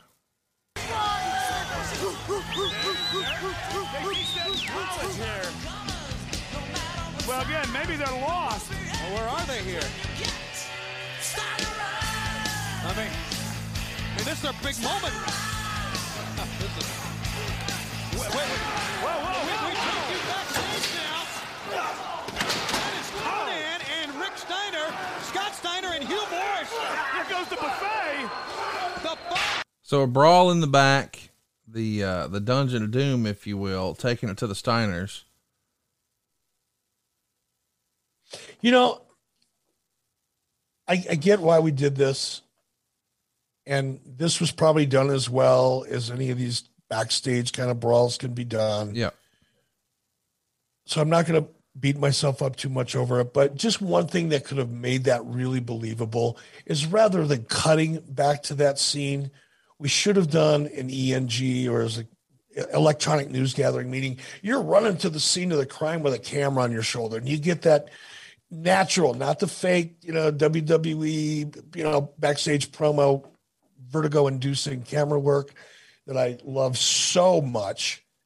But if you'd had someone run back with a camera on their shoulder, and you got that natural kind of shot as a result, that scene could have looked pretty good. But it was locked up. They shot that scene like they would shoot anything else backstage, and that was a mistake. Shit like that pisses me off to this day. How about the Steiner family, Rex Steiner family, just inside the guardrail? Scotty goes over, hugs them all on the way to the ring. Heroes welcome. Everybody's on their feet. They love the Steiners here in Michigan. They're going to be taking on the Public Enemy. And of course, well, Dungeon of Doom's not done. Here comes Hugh Morris and Conan. Get a nice wide shot there. I'm so glad that we get to see Braun Breaker and that he's wearing, I don't know, some gear that's reminiscent of his dad. Rick Steiner, I don't know that you saw on NXT. I guess he's in NXT jail. People are kidnapping Rick Steiner. That's where we are in 2022. I hope that works for him. I think we did the same thing in TNA with Samoa Joe, and that just sucked. But of course, we didn't finish the story, which is one of the reasons it sucked.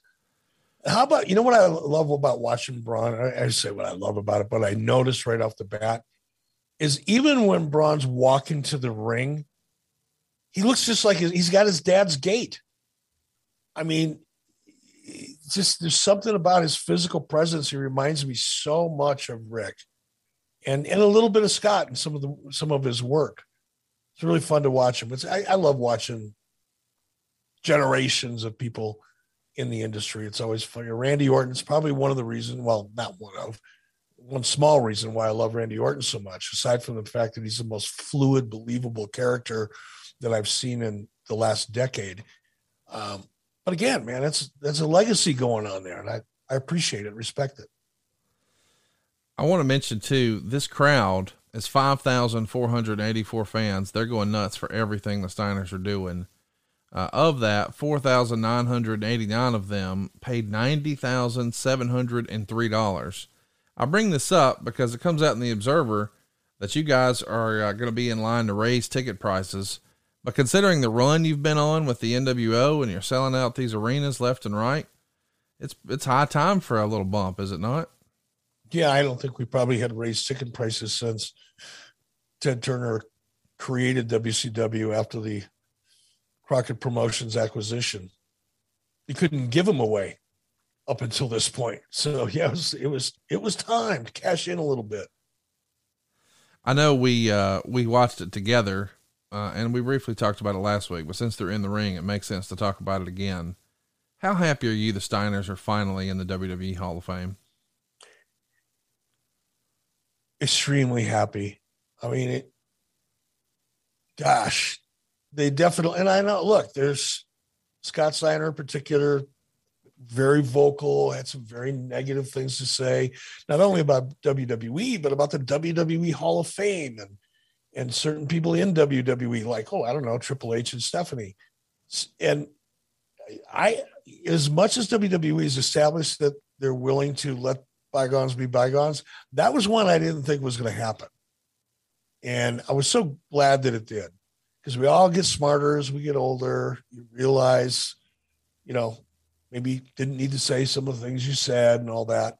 But I was really happy to see it. And what I was most impressed by, I guess, was the emotion in Scott. For a guy who said, Hall of Fame, and kind of dumped on it, for lack of a better way of saying it. Really dismissed it. It's a joke. It shouldn't mean anything. It only means something in Vince's eyes. All that bravado and negative positioning, he could barely keep from breaking down crying when he was up there accepting it. And I love that because you get to see the real person. It did mean a lot to Scott. It was obvious it meant a lot. Yeah. To be up there with his brother and to get that moment. That's what I was happiest to see. As much as, I was much closer to Rick than I certainly was to Scott, but I was happiest seeing the real Scott Steiner come through for once. And I loved it. I really loved it. How about this, Eric? Next Monday, Nitro is going to start at 7 Eastern, 6 Central. Okay, I'll acquiesce. It might have actually been fucking daytime. Yeah, it was daytime. God, I've been getting beat up for that for so long. It was a great moment on the show. Oh, it was. No, and for that, I'm grateful and I love it. Because those moments are gold. They're fun for me too. And I'm going to be honest with you. I actually had to go back and go, am I losing my fucking mind? No. Or, I was questioning myself. I thought, oh my gosh, I am getting older. That Prevagen shit, I might have to get some. I got to start exercising my memory because clearly I'm missing. And I went back and I researched it.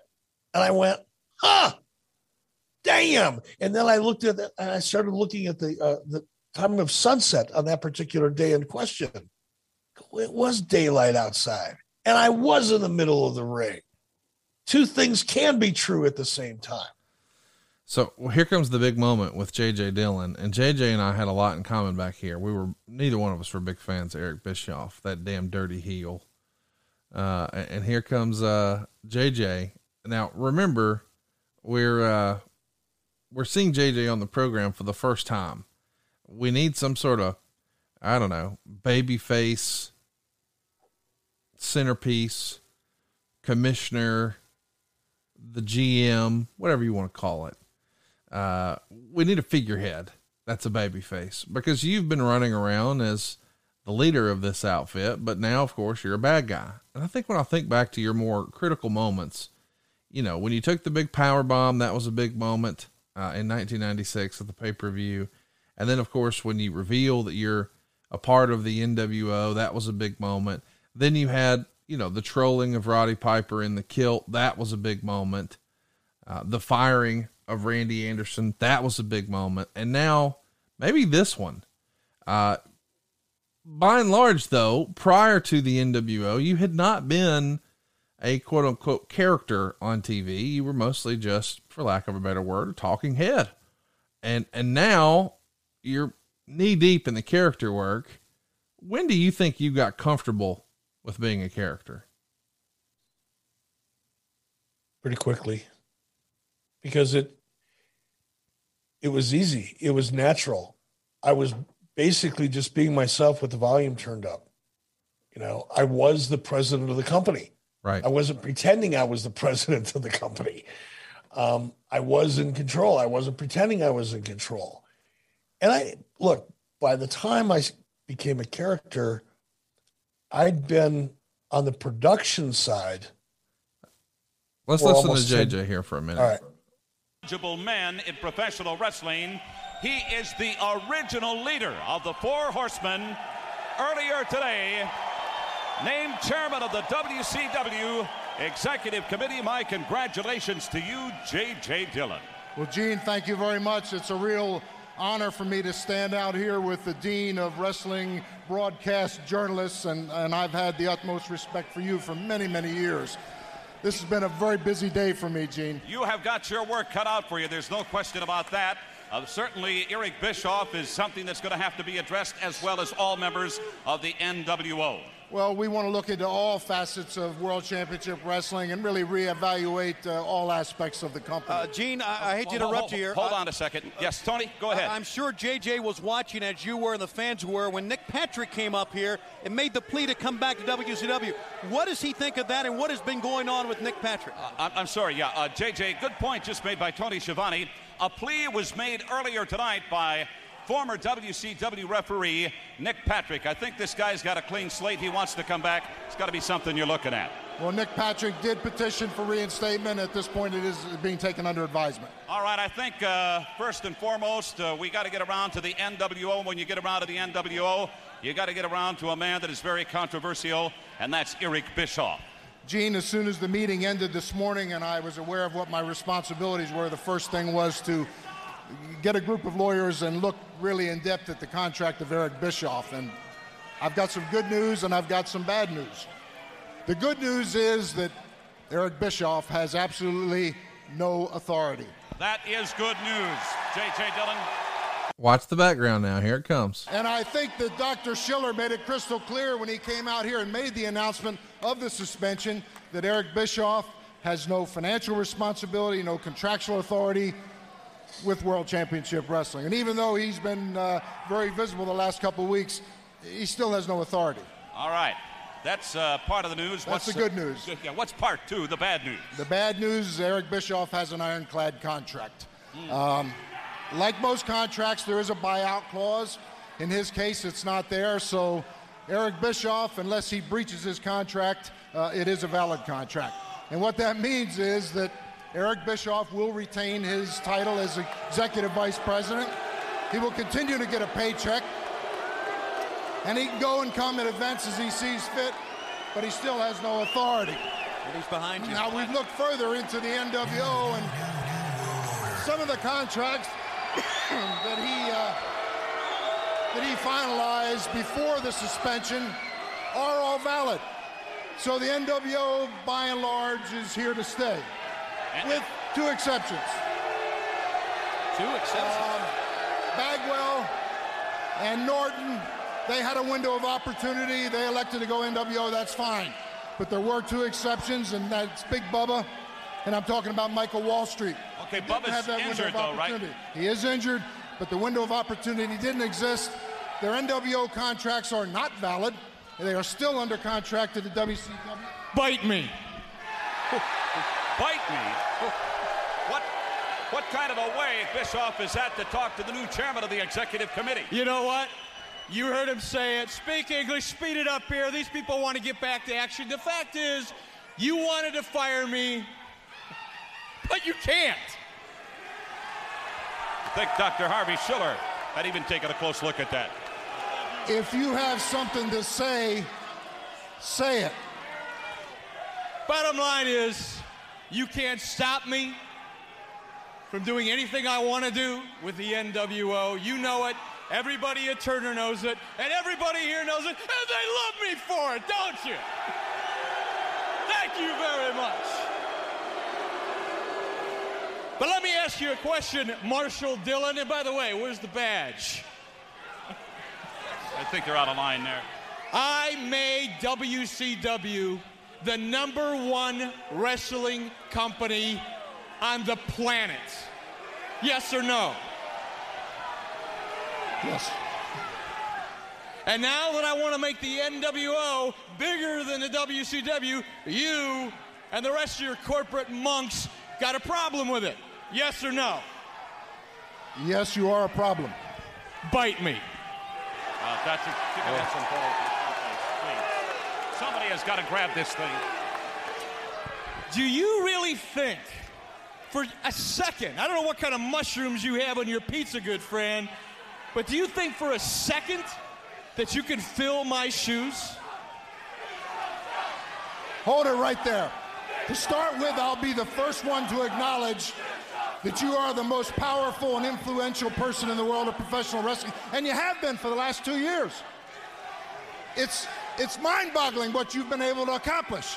And I know firsthand because the standard of excellence 2 years ago wasn't set here. It was set up in New York. Stamford, Connecticut, to be specific. But what you have forgotten is that you didn't do it alone. That you had the support and you had the trust of people like Ted Turner, like Harvey Schiller, Hollywood Hogan, Hall and Nash. You had a trust and you betrayed it. And that is not acceptable. Bite me. You know, there was another gentleman that came before him that made some of the same mistakes that I think he's making. And J.J. Dillon, he may get his. Eric Bischoff has attempted to single-handedly destroy the heritage of this wonderful company that can be traced back for over 50 years. I shared it. I know I was part of it, and it's not acceptable. I am glad to say that J.J. Dillon is here, and maybe not. So what'd you think, man? Watching that segment back 25 years later, you couldn't help but get the little references in for, this is the Mecca of wrestling now. This is the place to be. It's not New York. It's not Stamford, Connecticut. And then, you're hitting the bite me lines. This is good character work, is it not? Yeah, it was. But J.J. Dillon, I think, did an outstanding job. Again, Yes, that was not rehearsed. There was no script. I mean, we talked through it. We knew what the job was. But it was not okay, I'm going to say this. And when I say this, you say that. And right after you say that, I'm going to say this. And then you follow up. It was none of that. It's like, okay, let's just go out there. We knew what the job was. We knew what the end goal was. And the rest of it was improv. And I think J.J. Dillon had a better performance in that scene than I did. I really do. Phenomenal I'm not saying that job. to put him over, but I think he did a phenomenal job, especially coming in, because I knew the story. I knew the character. I was, J.J. Dillon's coming in and going, okay, what are we doing here? What do you want me to do? And he's getting up to speed. That was great work by JJ. What's your time code, bro? I might be a little bit ahead of you. I'm 57, 45, 46, 47, 48, 49. I see Reggie White in a little clip from last week, trying to get nose to nose with Mongo, and they're getting separated by WCW security here. Meltzer would recap your JJ debut and you introducing the world to Bite Me. Quote, basically another heel trying to get over as a cool baby face, and they continued to reference Bischoff as the most powerful man in the wrestling industry in the entire world. And Dillon even said 2 years ago Stamford, Connecticut was the place, but it isn't anymore. Somehow they announced that Bagwell and Norton are still in the NWO, but that Big Bubba, who was injured, and Michael Wall Street must return to WCW. Don't expect logic in any of this. This is probably where it started to get a little fuzzy and confusing about the NWO and all that. But man, at its top of the card, the top line of the NWO is so strong, it kind of overcomes whatever's below it. Does it not? It does. And I think, again, if you try to apply that much logic to this industry, there's not a match you watch. Well, I'm not going to say that. There are very few matches that you'll watch in any wrestling program produced by anybody that makes any sense. Yeah. When you're watching wrestling, if you're coming at it, if you're the lens that you have in your wrestling glasses are that of logic, you're going to walk away frustrated every single time. So I get what was said because who said it, but you're creating a battle between WCW and NWO. You've got the guy that is running the company deciding, nope, I like these guys better than these guys, so I'm going to favor them. It's pretty fucking basic. And then the details about, Wall Street and Scott Norton having to return because their contracts were flawed. I don't know. Doesn't seem that illogical in an illogical creative fantasy world. Jesus Christ, Meltzer. So we're getting a rematch here. Scotty Riggs versus Jeff Jarrett. Jeff was out first, and they showed us a replay from WCW Saturday Night. Yes, they were still doing Saturday Night here in 97. And I know at this point it's a B show at best. It's very much an afterthought because Nitro has just taken over. But just a few years prior to this, WCW Saturday Night was the flagship show. And I like the idea that we're going to show you something that happened on Saturday that had some consequence, some stakes, a hot issue, what have you. And now we're getting, the second act from that. Scotty Riggs got an upset win over Jeff Jarrett, but he did put his feet on the ropes. Jeff was pissed off, so he gave him a pile driver after the bell. He's very much a heel, and here he is looking like Venetian blinds, taking on Scotty Riggs. Venetian blinds in a whorehouse, man. Those are glittery Venetian blinds. This is like a battle of suspenders right here because Riggs is sporting them here too. Suspender mania. Right. There's going to be a really great promo coming up here in just a moment.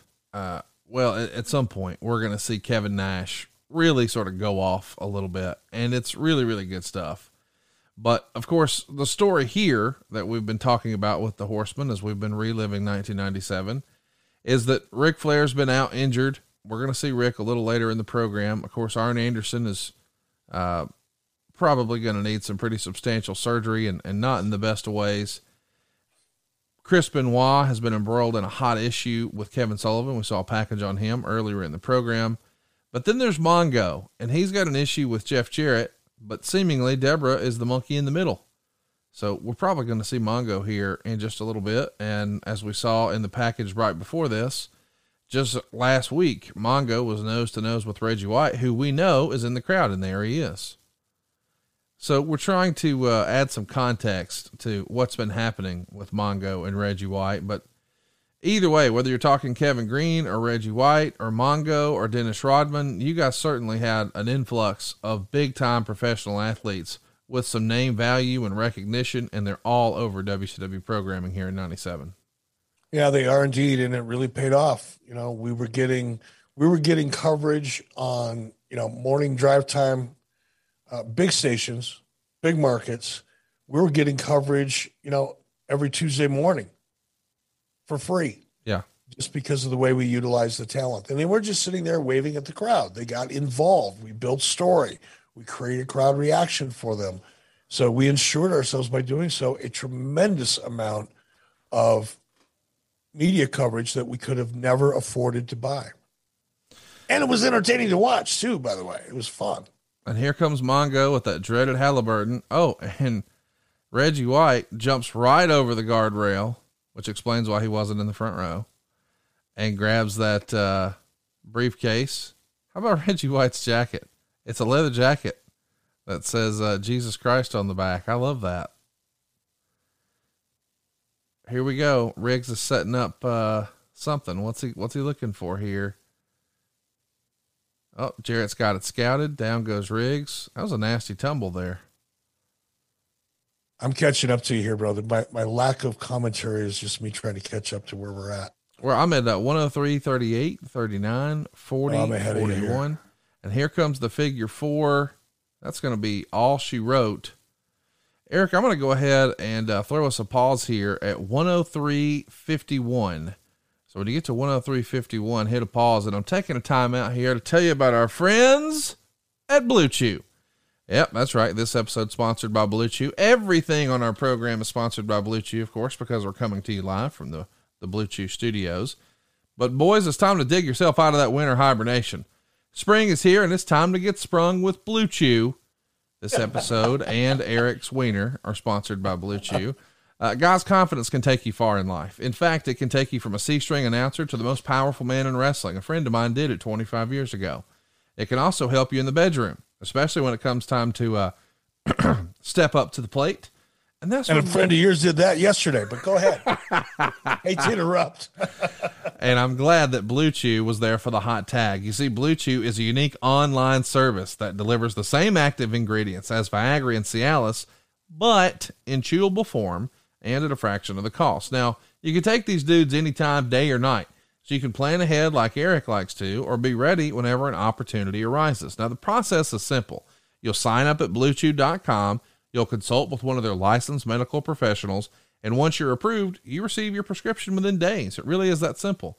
And here's the best part. It's all done online. Now, that means no visits to the doctor's office, no awkward conversations, no waiting in line at the pharmacy.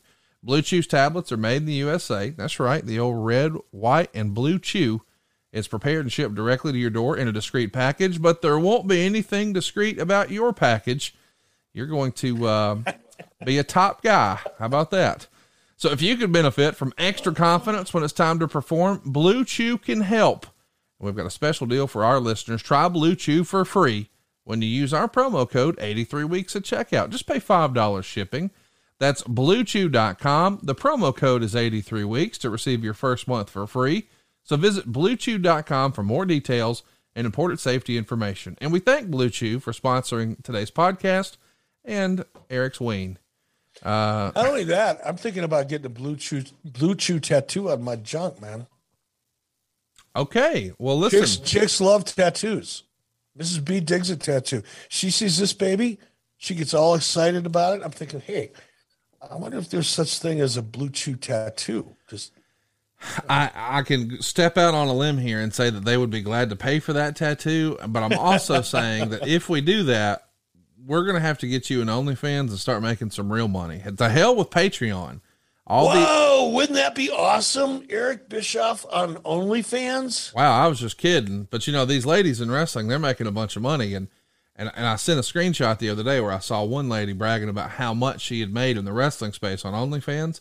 And I said, you know, Jeff, if we really want to level this up and you really want to take your income to the next level, it's like when you broke into business, you're going to have to spread your butt cheeks. He didn't think that was funny, but maybe if you're going to go, you know, Blue Chew Jones on your gimmick, on your hang low, I think we could print money here at OnlyFans. Or, you know why I like this idea? Because I like talking about the business of the wrestling business. And by the way, I encourage everybody to check us out on Tuesday, Strictly Business on adfreeshows.com. This week we're going to be talking a lot about licensing, and our conversation about Wrath and Mortis and Glacier is one of the things that made me think about doing that on Tuesday. So check that out. We're going to get into licensing. But in my case, like, OnlyFans is starting to get really competitive, right? Because so many, women are doing it, young, good-looking women and professional wrestlers and others are doing it. But no 67-year-old guy is doing it. I could carve out a niche because there's a bunch of 50, 55, 60, 65-year-old underserved women out there. And guess what? They have by far more discretionary income than most other women that are out there. Yes, they're a little bit older. The demo isn't nearly as attractive in some cases, but an Eric Bischoff OnlyFans account targeted towards those 50, 55, 60, 65-year-old women, I think we could print money. Well, I want to hear we've got 3 women that follow us over at 83 Weeks. For crying out loud, let us know what you think. Would you buy? Would you subscribe for, I don't know, $14.99 a month to an Eric Bischoff OnlyFans account? Sponsored by Blue Chew. Sponsored by Blue Chew, of course. Listen, here's the deal. You can see that Eric's confidence off the chart. It's because he's been chomping these dudes left and right. You need to too. See what all the fuss is about. Get your gimmick going, baby. It's only $5 shipping. You can try it for free. It's BlueChew.com. The promo code is 83 weeks. That's BlueChew.com. The promo code is 83 weeks. And apparently Eric's still over with moms and grandmas. So let's get going. I am so over with moms and grandmas. So over. Maybe you should have, your gimmick name should be Nitro Daddy. How about that? Ooh. Like, I'm just saying, there's a friend of ours. He's a comedian, not Cassio Kid. I don't want to out the real comedian, but it's not Cassio Kid. But that comedian's wife thinks you happen to be the most handsome devil in all of wrestling. And she refers to you behind your back as Daddy with the good hair.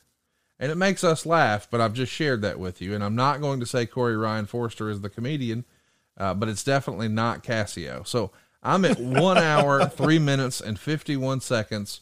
And we're going to do a little countdown here and press play in 3, 2, 1. And just like a bad dream, Jeff Jarrett's still in the ring. I kind of hoped during our commercial break he would just vanish, and he did not. Although Effie's trying to get rid of him. I don't know if you saw that, but Jeff Jarrett's still doing his thing in the ring, and it looks like Effie's throwing down the challenge. Of course, Jarrett beat him at Hammerstein in January, and I guess Effie's looking for a rematch. So is it going to happen, or are they just talking? I don't know, man, but Effie's talking a big game. We'll see what happens. Jeff still loves being in the ring. Oh, yeah, he does. He loves it. Jerry Lawler loves being in the ring. Something about it, especially, I guess, with someone like Jeff. This has been his life since he was, 16, 17 years old? Yeah. Kind of hard to shake that. Look at that NWO stuff. Everywhere you look, it's NWO. The merch stuff is crazy. By the way, I want to mention this show got a 3.4 rating. Raw got a 2.8. I want to remind you, the WWF is coming right off of a pay-per-view that had Taker versus Mankind and Brett versus Steve Austin. So that is a big time offering for them, but they only got a 2.8. You got a 3.4. Raw is gaining a little bit of steam, but they're still woefully behind. We see Syxx walk into the ring here looking as cool as ever, and here comes Kevin Nash, and I can't believe this is real, but Syxx's opponent is going to be Rey Mysterio. Think about... Ooh, this will be fun. Yes, sir. And of course, Kevin Nash is on the outside. Stay tuned towards the end of the match. We're going to see a little interaction with Kevin Nash and Rey Mysterio. And then Nash is going to cut quite the promo. What's our time code here, bro? I'm at 105, 51, 52, 53. All right. Thank you, sir. Let me tell you what happened here in the Observer. Ric Flair, Kevin Green, and Roddy Piper did an interview. This was the most interesting. To translate into reality, what they said stems from a meeting a week earlier where Kevin Nash, Bischoff, Flair, and Piper were together to talk about problems with the Charlotte main event. Since Hogan didn't want to do the pay-per-view, Flair and Piper didn't want Syxx as the sub in the main event, feeling like a star like Green involved, that Syxx wasn't a big enough name in pro wrestling from a main event credibility standpoint to be in the main event position. Nash argued that given the talent in the match, that Syxx would be the only one who could make the match, and pretty much insulted the current age and condition of Flair and Piper in doing so, and actually called Flair a comedy act.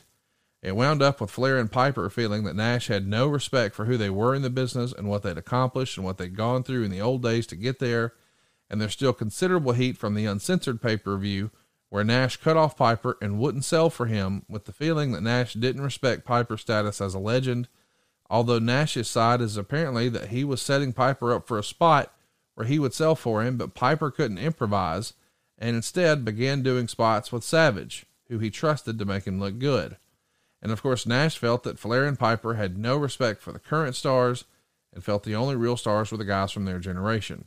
So that explains the interview. No doubt you can figure Flair is frustrated when the company he saved and carried is paying more money to Nash than to him, but that's the reality of being at the right place at the right time.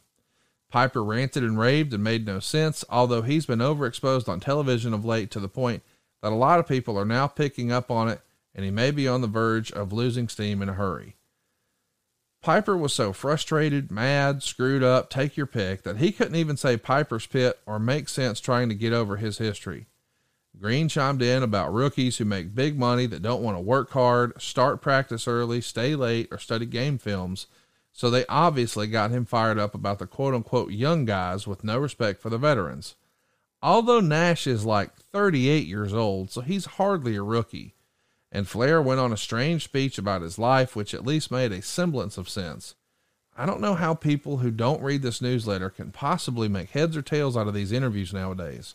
With 2.8 million homes tuned in while that interview was taking place, those three guys did an interview for exactly one person, Kevin Nash, who was probably laughing his way through it, and a lot of wrestlers backstage behind their backs, because they all exposed a lot of their insecurity. So it's also in the Observer that it's only supposed to go 3 minutes, and it went 9 minutes, and people are banging their heads against the wall. We're going to see this interview in the fallout. We're also going to see where Kevin Nash does his own comeback here, saying that Piper is one brain cell away from being in a coma, and complaining that Piper and Flair took everything from the business, gave nothing back, stripped it, and left it a mess for guys of his generation to put back together. He said WCW would only push sons of wrestlers when he got started. And of course, he's talking about Dustin Rhodes and Eric Watts. And that even though he was a little green back then, Scott Hall could have been a superstar, but WCW held him back. So they had to go to New York. And he talked about the old days of Flair riding around in a limo and drinking the wine and chasing ugly women, while Nash and company were 3 to a car in a rented Ford Taurus drinking cheap booze. It was one hell of an interview. Syxx claimed all Ric Flair was is someone who stole Buddy Rogers' nickname, gimmick, and hold. So this is going to get very, very real, and it starts right after this match as we see Syxx having a lot of fun with a Bronco Buster on Rey Mysterio. By the way, we're talking over a really great match. I don't know that Ray and Waltman are capable of having a bad match, but 1995, 96, 97 Rey Mysterio is otherworldly, and Waltman is still in the best shape of his life and can still do it, and is still probably the measuring stick. So go out of your way to see this, but the real story is not the match, but what happens after the match. Do you remember this conversation that allegedly happened a week prior where there were some frustrations about Syxx and maybe Nash even insinuating that these guys were a comedy act now? I don't remember the conversation per se, but I remember the tension building over this period of time. I may or may not have been witness to that conversation, and it probably didn't come off exactly the way or even remotely the way Dave reported it, because Dave certainly wasn't there. Right. So how he did a play-by-play on that conversation in a room that he wasn't in, I have no idea. But I do remember there was tension. And look, here's a good thing about blurring the lines. Right. And not knowing if it's real or scripted. You know, in the ring, that works almost perfectly. In fact, that should be, it's not anymore, but it should be the goal, is to present this combat in a way that it's believable and you get invested in it, in the outcome. What we were doing, which had not really been done before, certainly not to the degree we were doing it on Nitro, was blurring the lines between reality and fiction. And we did it any number of times, but this is one of them, where guys would go out and they would half-ass shoot on promos. And I'll disagree. I'll agree and disagree. In Dave's observation in that 3-page comment that he made was that if you're not following in the dirt sheets, you're not going to know what's going on, which is pretty self-serving. I get it. Some of it was a little inside baseball, right? Yeah. And even if you were reading Dave's dirt sheet, you wouldn't understand it because the motherfucker can't write a sentence that anybody can really understand. But we did get a little too inside baseball from time to time. But the way that was just laid out, based on what was actually said on TV so that we could see it, that was edgy shit. Now, here's the problem with edgy shit. It's like, here's a problem with a really good joke. Really good jokes are really funny because they're partially true. Right? Yeah. A really good promo is a really good promo when you're talking about conflict because it's partially true. And I'm not suggesting that anything that Kevin said was true, but it was true from Kevin's point of view. It was true from the point of view of guys who were in Kevin's era and younger and just starting out in the business, even though they were immature and they weren't there and they didn't really understand the totality of what Flair and Piper contributed during their era and all the things that they had to go through. If you're a young guy coming up and you're seeing Ric Flair and Roddy Piper, you may not get it because you're inexperienced and young and you don't have a good perspective. But nonetheless, you feel it and you believe it. And that's a lot of what Kevin said from Kevin's perspective was how they really felt. And that's where you run the risk of going too far. And then it gets personal in a very unhealthy way. It's exactly what happened. Let's check in with this. This is looking awful good. So what happens here is, as you see Kevin Nash trying to separate Waltman from the security here, they're putting Rey Mysterio on a stretcher because he's just been jackknife powerbombed by Kevin Nash. I know what you're thinking. Wait a minute. I thought he was wrestling Sean Waltman. He was, but then he snuck in the back door, he being Kevin Nash, and nailed him with a powerbomb. And that's enough. Rey Mysterio's out of here. Poor Rey. At this point, he's been lawn darted and he's been powerbombed, and J.J. Dillon's having none of it.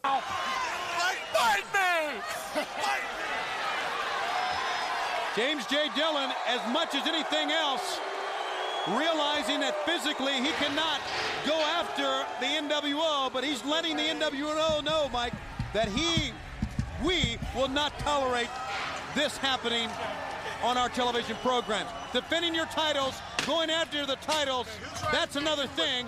Trying to put people out of this sport will not be tolerated. Well, it's important to have that power balanced. There's one man out there, a part of WCW, who agrees with James J. Dillon. One of the most powerful men ever. The total package, Lex Luger. There goes the meat wagon.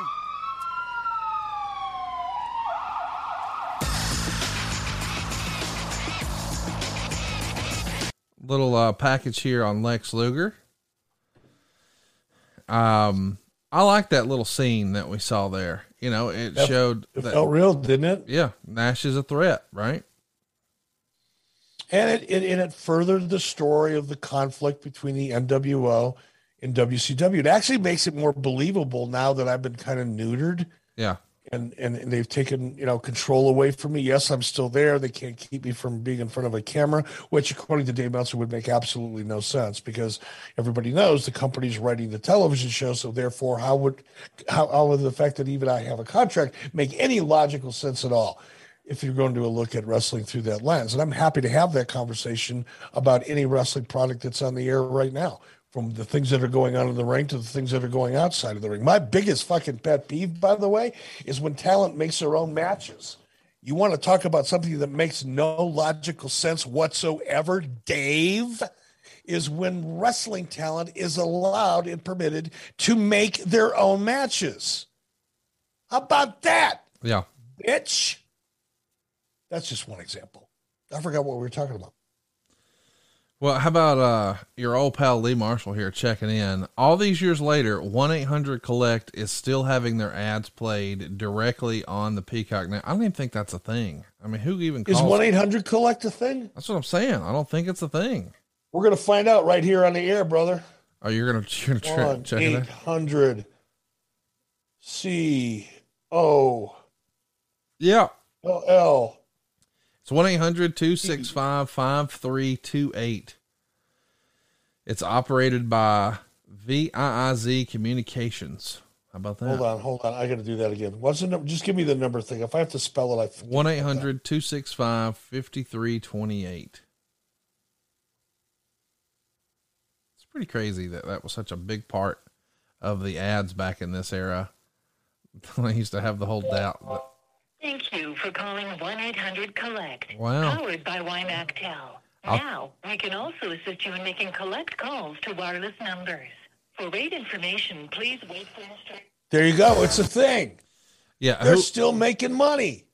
Here's Hulk Hogan in a package from the set of his new movie. Everybody is saying, Hollywood, how do you juggle being the NWO World's Heavyweight Champion and also a superstar in the movie industry? Seeing how the WCW is full of cowards, I had plenty of time to hang out 7 days a week, 24 hours a day. And the first thing I'd like to do is thank the brotherhood of the NWO. One of my greatest areas is the New York City area, and everybody thought that I would put a man at the helm. I didn't find a man. I found a woman. Yeah, the only ruling queen of the NWO. You align yourself with the best. How do you do it? Sting's hiding. He's scared to death. Lexi don't want no part of Hollywood. Rowdy Roddy Piper, that bone marrow white shoe salesman, sure don't want no Hollywood. The first NWO movie, produced, Be my position. directed, and action, starring myself. This is gonna knock the world of Hollywood over the edge. My plan for the future, my initial operation will probably destroy everybody in our way and make us I don't remember any of this. And the tops in the world. We shall body slam Hollywood just like we did the WCW. That whole crew is NWO. Open channel NWO for life. That was insane. Great segment. Grace Jones, Robert Vaughn, they're all sporting NWO stuff, really on the set of a new Hollywood production. And how cool and on brand is that for Hollywood Hogan? Nice little piece of business there. It actually was, but do you remember the name of the movie? Because I honestly don't know if I even saw that when it was live. I don't think I did. Wow. That's fun. Robert Vaughn, wasn't he the man from Uncle? That's way before your time. Call your dad. Let me call Larry. The name of the movie is Mackenzie's Island. It came out in 1998. Wow. A secret agent finds a treasure map and decides to find the loot, but he's not the only one. And it got, on a scale of 1 to 10, 3.1. On Rotten Tomatoes or something like that? Yeah, IMDb. Let's see what Rotten Tomatoes gave it, though, since you brought it up. Oh, no score there from the tomato meter, but the audience score is 21%. Now, this is the promo we were talking about. Unfortunately, it's very, very B squad. We got Virgil, we got Scott Norton, we got Fake Sting, we got Waltman, we got Buff Bagwell, and we got Kevin Nash. But Kevin Nash is about to blister some motherfuckers. A tremendous promo that I remembered almost word for word 25 years later. Let's track it. You know, I don't say too much, but I heard Banana Nose Flair out here last week with Piper, and he said a few things that kind of made me think. Wow. He was talking about this new generation of guys not having any respect. Well, Ric Flair, I know a little bit about the history of this sport, and I want to ask you something right now. What kind of respect is it ripping one of the legends of this sport off, the Nature Boy Buddy Rogers? You rip his name off, you rip his look off, and you rip the figure 4 off from him. You're a biter, Ric Flair. And I got no respect for you, and very little for you either, Piper. And if you got any sack whatsoever, you'll do something about it, because I don't sweat either one of you. Ouch. Where is Scott Hall in all of this? He's still not here. All right. If you guys hold it down, we can get this done real quick.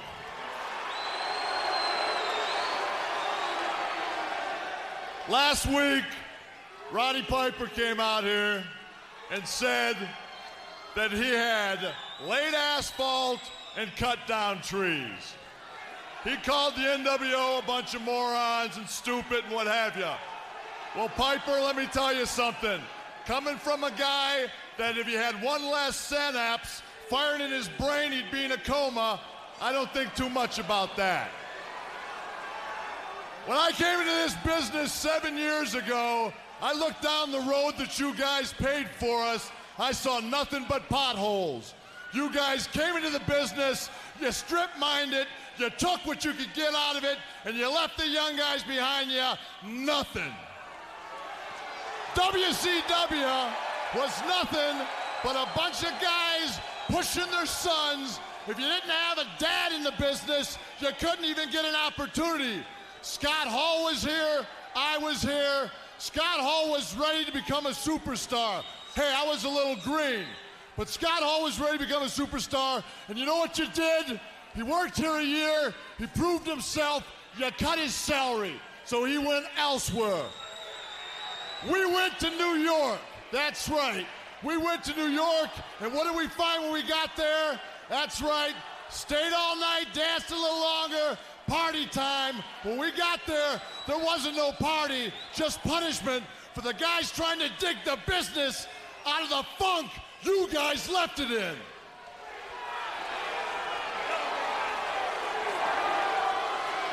Wow. I was right. Pulling no Where punches. I come from, which ain't too far from here, south side of Detroit,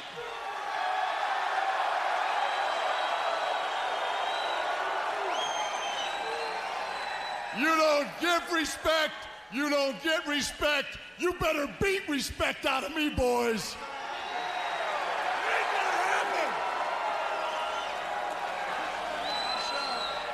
It's our turn to shine. It's the new generation's turn to shine. There's some young lions up here, and it's time for us to get more than a nibble on the carcass, boys.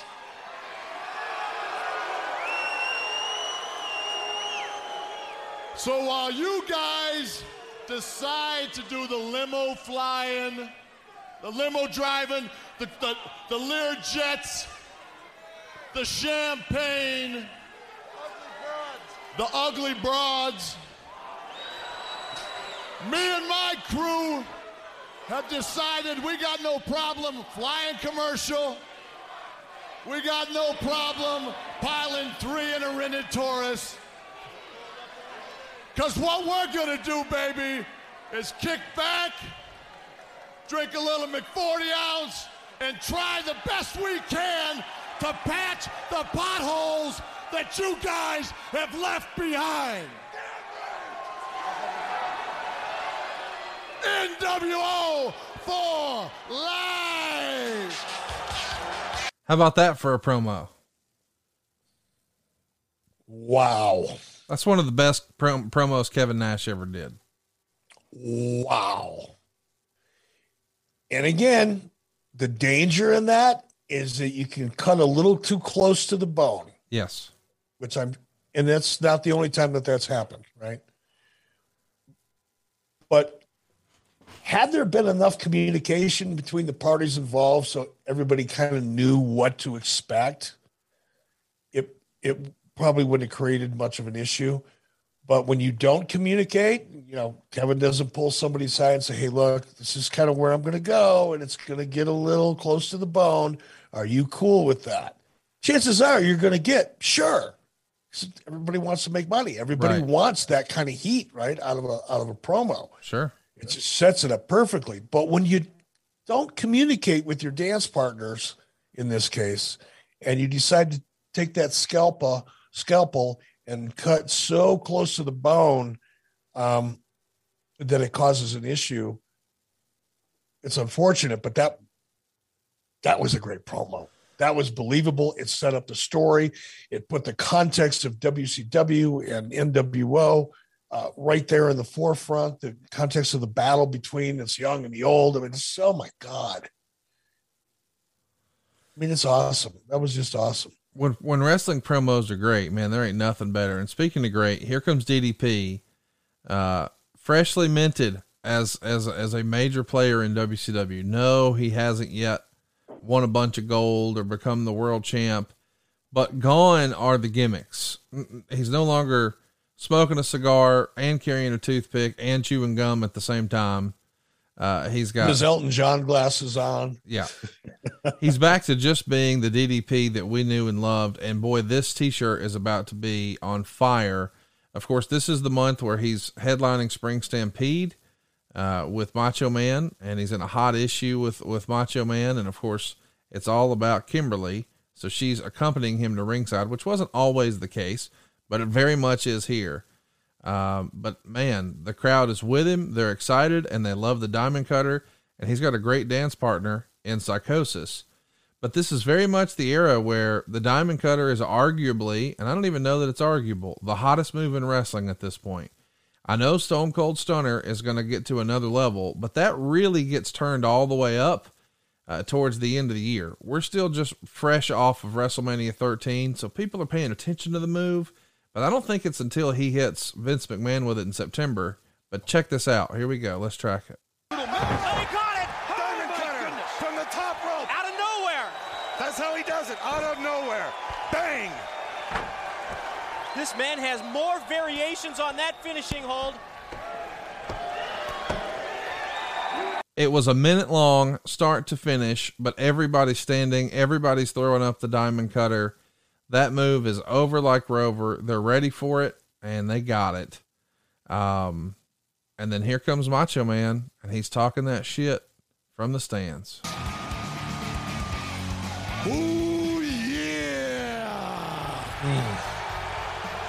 And DDP's looking for him. Look at this. He'll find him. DDP! Diamond Dallas Page! Can you feel the madness all around you?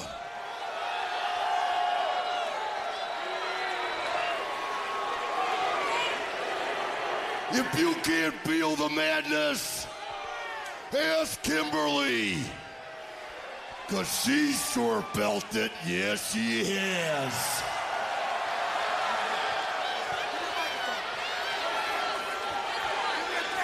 They're looking for a microphone to give a rebuttal here. What's wrong, brother? Here we go. You know, Savage, you ain't gonna bait me again. You see, I ain't got my running shoes on, monkey boy. I got my wrestling boots on. Oh, yeah. And if you think you want some of DDP, why don't you and that bimbo Liz hobble your asses down right now? He's calling him out. Well, Savage is on crutches. He can't make it down there. A man told me not too long ago, talk is cheap. Let's see what happens here. But look at Savage. He wants to go. He wants to go to that ring. Or does he? That's a good question, too. Or does he? It's not the NWO style to attack you straight on, now is it? Not usually. Isn't it interesting that just saying that bimbo Liz, I mean, that's all it was. And that got a big pop. You know, less is more sometimes. God, isn't that the truth? And here's the other thing I was thinking when I was listening to Randy. I don't know anybody that can't do a Randy Savage impersonation. Yeah, it's so easy. It's one of the easiest ones to do, brother. Everybody can do it. But when you hear Randy do it, it's not impersonation, but when you hear Randy, it just brings back so many great memories. I really miss Randy Savage. Really do. So now we've such a unique cat. We've got the tit for tat coming here because here comes Roddy Piper, the Nature Boy himself, and of course bringing up the rear, Kevin Green. Did I ever tell you about the time I met Kevin Green in real life? No. I'm going with my mom to visit my grandmother in South Alabama. We had moved to Gunnersville. My grandmother still lived in Prattville. We're on our way down. We stopped somewhere in Birmingham or around Birmingham at a Cracker Barrel and have lunch. I go to the restroom. I come back. Mom is paying at the register and someone shoves me. I turn around. It's Kevin Green. Great interaction. Great stuff. He will be missed. Take a listen to what Rick's got to say here in response. Me and Gene, short and brief. Let's assume it, guys. There's nothing to talk about. Why don't you guys come out here right now and start paving the highway? Oh. Woo! Come on! Come on! Pave the highway now! NWO! Nash! Come on down here! 6 now! Pave the highway!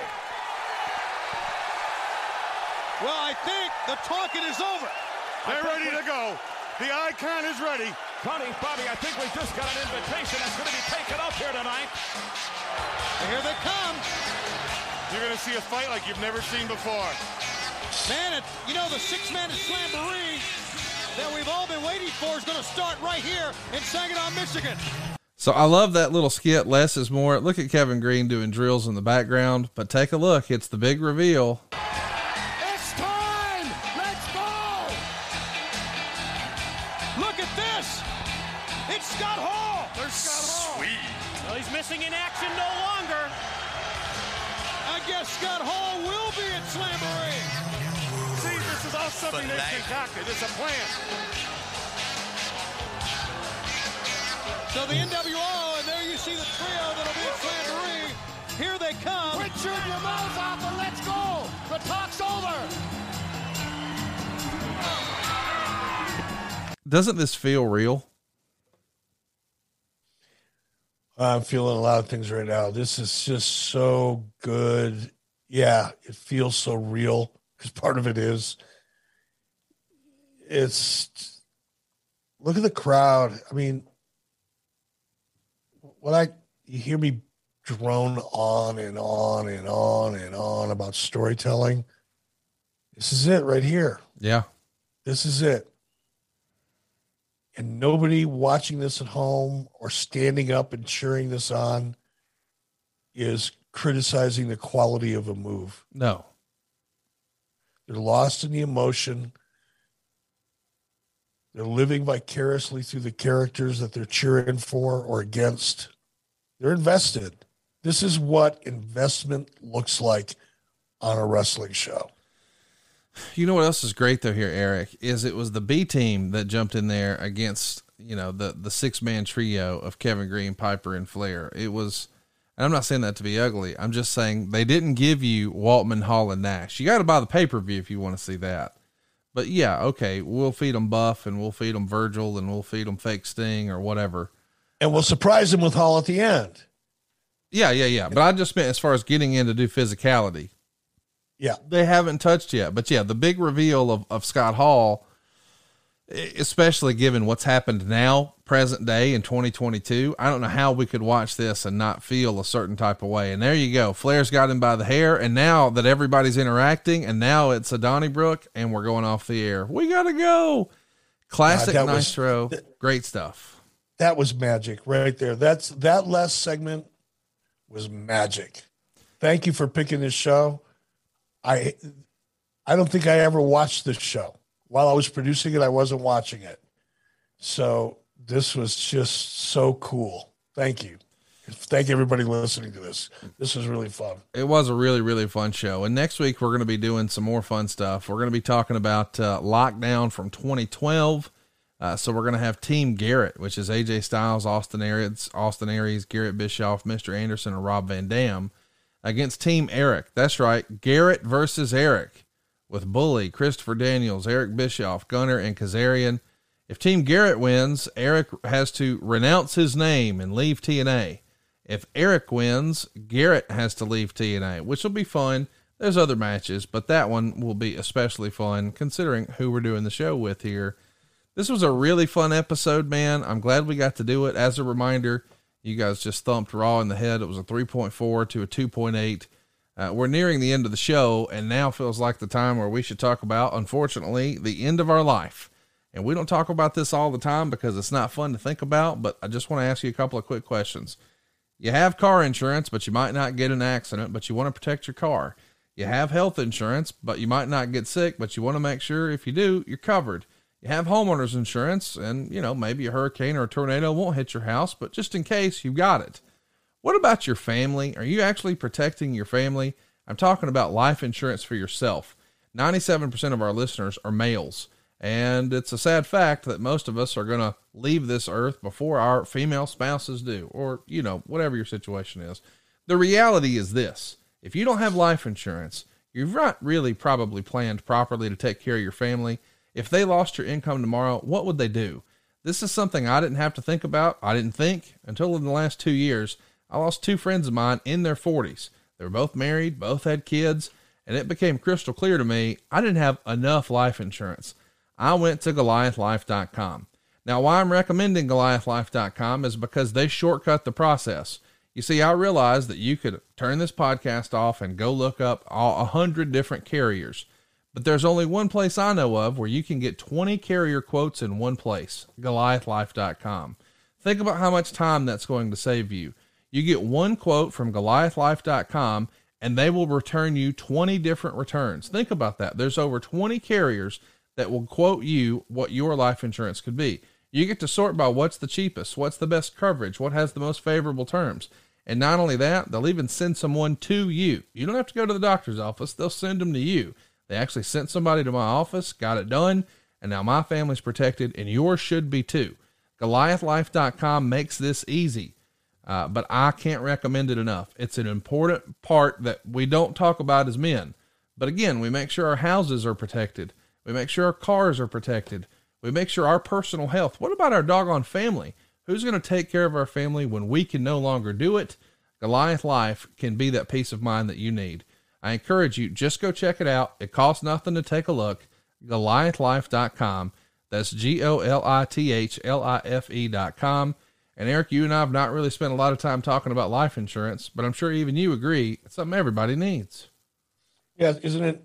I'll speak for myself, not for everybody, but for me, never thought about it, right? Healthy, always been pretty healthy. I've done crazy shit, flown airplanes, driven motorcycles, jumped out of airplanes. I always, you get that feeling like, oh, I'm invincible. Yeah. I never get sick. I don't have to worry about life insurance, whatever. Oh, I'm riding horses up on a mountain, 10,000 feet up on a horse trail, 8 inches wide. Oh, there's nothing underneath me. I don't need to worry about life insurance. I'm good. I'm invincible until you're not. And if you just take the time to really put yourself in a situation that you were just talking about, what happens if something were to happen? Even though you think you're invincible, you're not. Yeah. What happens if? How do you want your family to live the rest of their lives? Yes. It's a tough question no one wants to think about, but it's probably one of the most important questions you can ask yourself. Yeah. And realistically, I know that most of the folks, Eric, you and I get up and we work hard every day, but I mean, you know me, man, I'm working hard from the minute I wake up until I go to bed, just 24/7. But what about when that stops? Because I stopped. I don't want my family's quality of life to stop. So I've got to make sure that that's there. Goliathlife.com gives me that peace of mind. Check it out. Get a quote. You'll be glad you did. That's Goliathlife.com. And Eric, I can't thank you enough for the time today, man. I know that we've watched a few Nitros this year already, but 1997 Nitros, I just don't think it gets more fun. And this, on the surface, doesn't seem like a significant show, but you look at all the undercard. Remember, I mean, at this point, we've been recording for 2 hours, I guess, or whatever it is. But we started the show with Yuji Nagata and Dean Malenko. And along the way, we got Sean Waltman and Rey Mysterio. And then we got that great interaction with that incredible Kevin Nash promo and Ric Flair's response. And Hogan's on the set. And we had that great J.J. Dillon interaction. Just a great show, man. Every segment was awesome. It makes me, I don't know, remember the good old days of professional wrestling. I still enjoy some stuff today. But 1997, man, it's like, I don't know, grandma's cooking. It's great stuff. It was magic. Thank you, man, for picking it. Thanks for checking it out, guys. Don't forget adfreeshows.com. You get all these shows early and ad free. You got the business of the business being discussed every Tuesday with Eric Bischoff and John Alba. And this Thursday, I'll be jumping on with Taz and Sabu as we celebrate the 25th anniversary of that very first ECW pay-per-view, Barely Legal. It's all happening at adfreeshows.com. And I don't want to spill the beans, Eric, but I thought there was a person we might never be able to talk about wrestling with. You sent me their number this week. I don't want to say who it is or what it is because we haven't worked out all the details. But if we pull this off over at adfreeshows.com, it'll be the first time this person, I think, has ever spoken on the record about wrestling in any capacity like this, right? I think so. I'll have to go back and search my memory just a little bit longer, but I think you may be right. It's going to be a good one. I don't think there's ever been a podcast or audio or video. Maybe you gave a quote here or there, but this is going to be special. And on a scale of 1 to 10, how exciting is the announcement we're working on that we'll have out here in a couple of weeks? I honest to gosh, you brought me up to speed before we even hit record this morning, and I was ready to get up and start jumping up and down, doing jumping jacks and push-ups. I was so excited. It is. There's just so many great things going on with all the different, the Podcast Heat Network and adfreeshows.com and all the things that go along with it. It's going to be an amazing year, and I'm really glad to be a part of it. Stay tuned. A big announcement coming soon right here on 83 Weeks with Eric Bischoff. John brings his skewed sense of humor. Jeff brings tips to cut strokes off your next round. Together, it's those weekend golf guys. They'll pay a lot of money to PXG and Titleist and Callaway and on and on and on, right? How many yards do you think you're going to pick up with that extra driver? I think I can get an extra 5 to 10. What if I give you 15 to 20? You pay me more. Jeff Smith teaches on a sliding scale. Those Weekend Golf Guys, the podcast, part of the Believe Network. Just search BLEAV on YouTube or wherever you listen.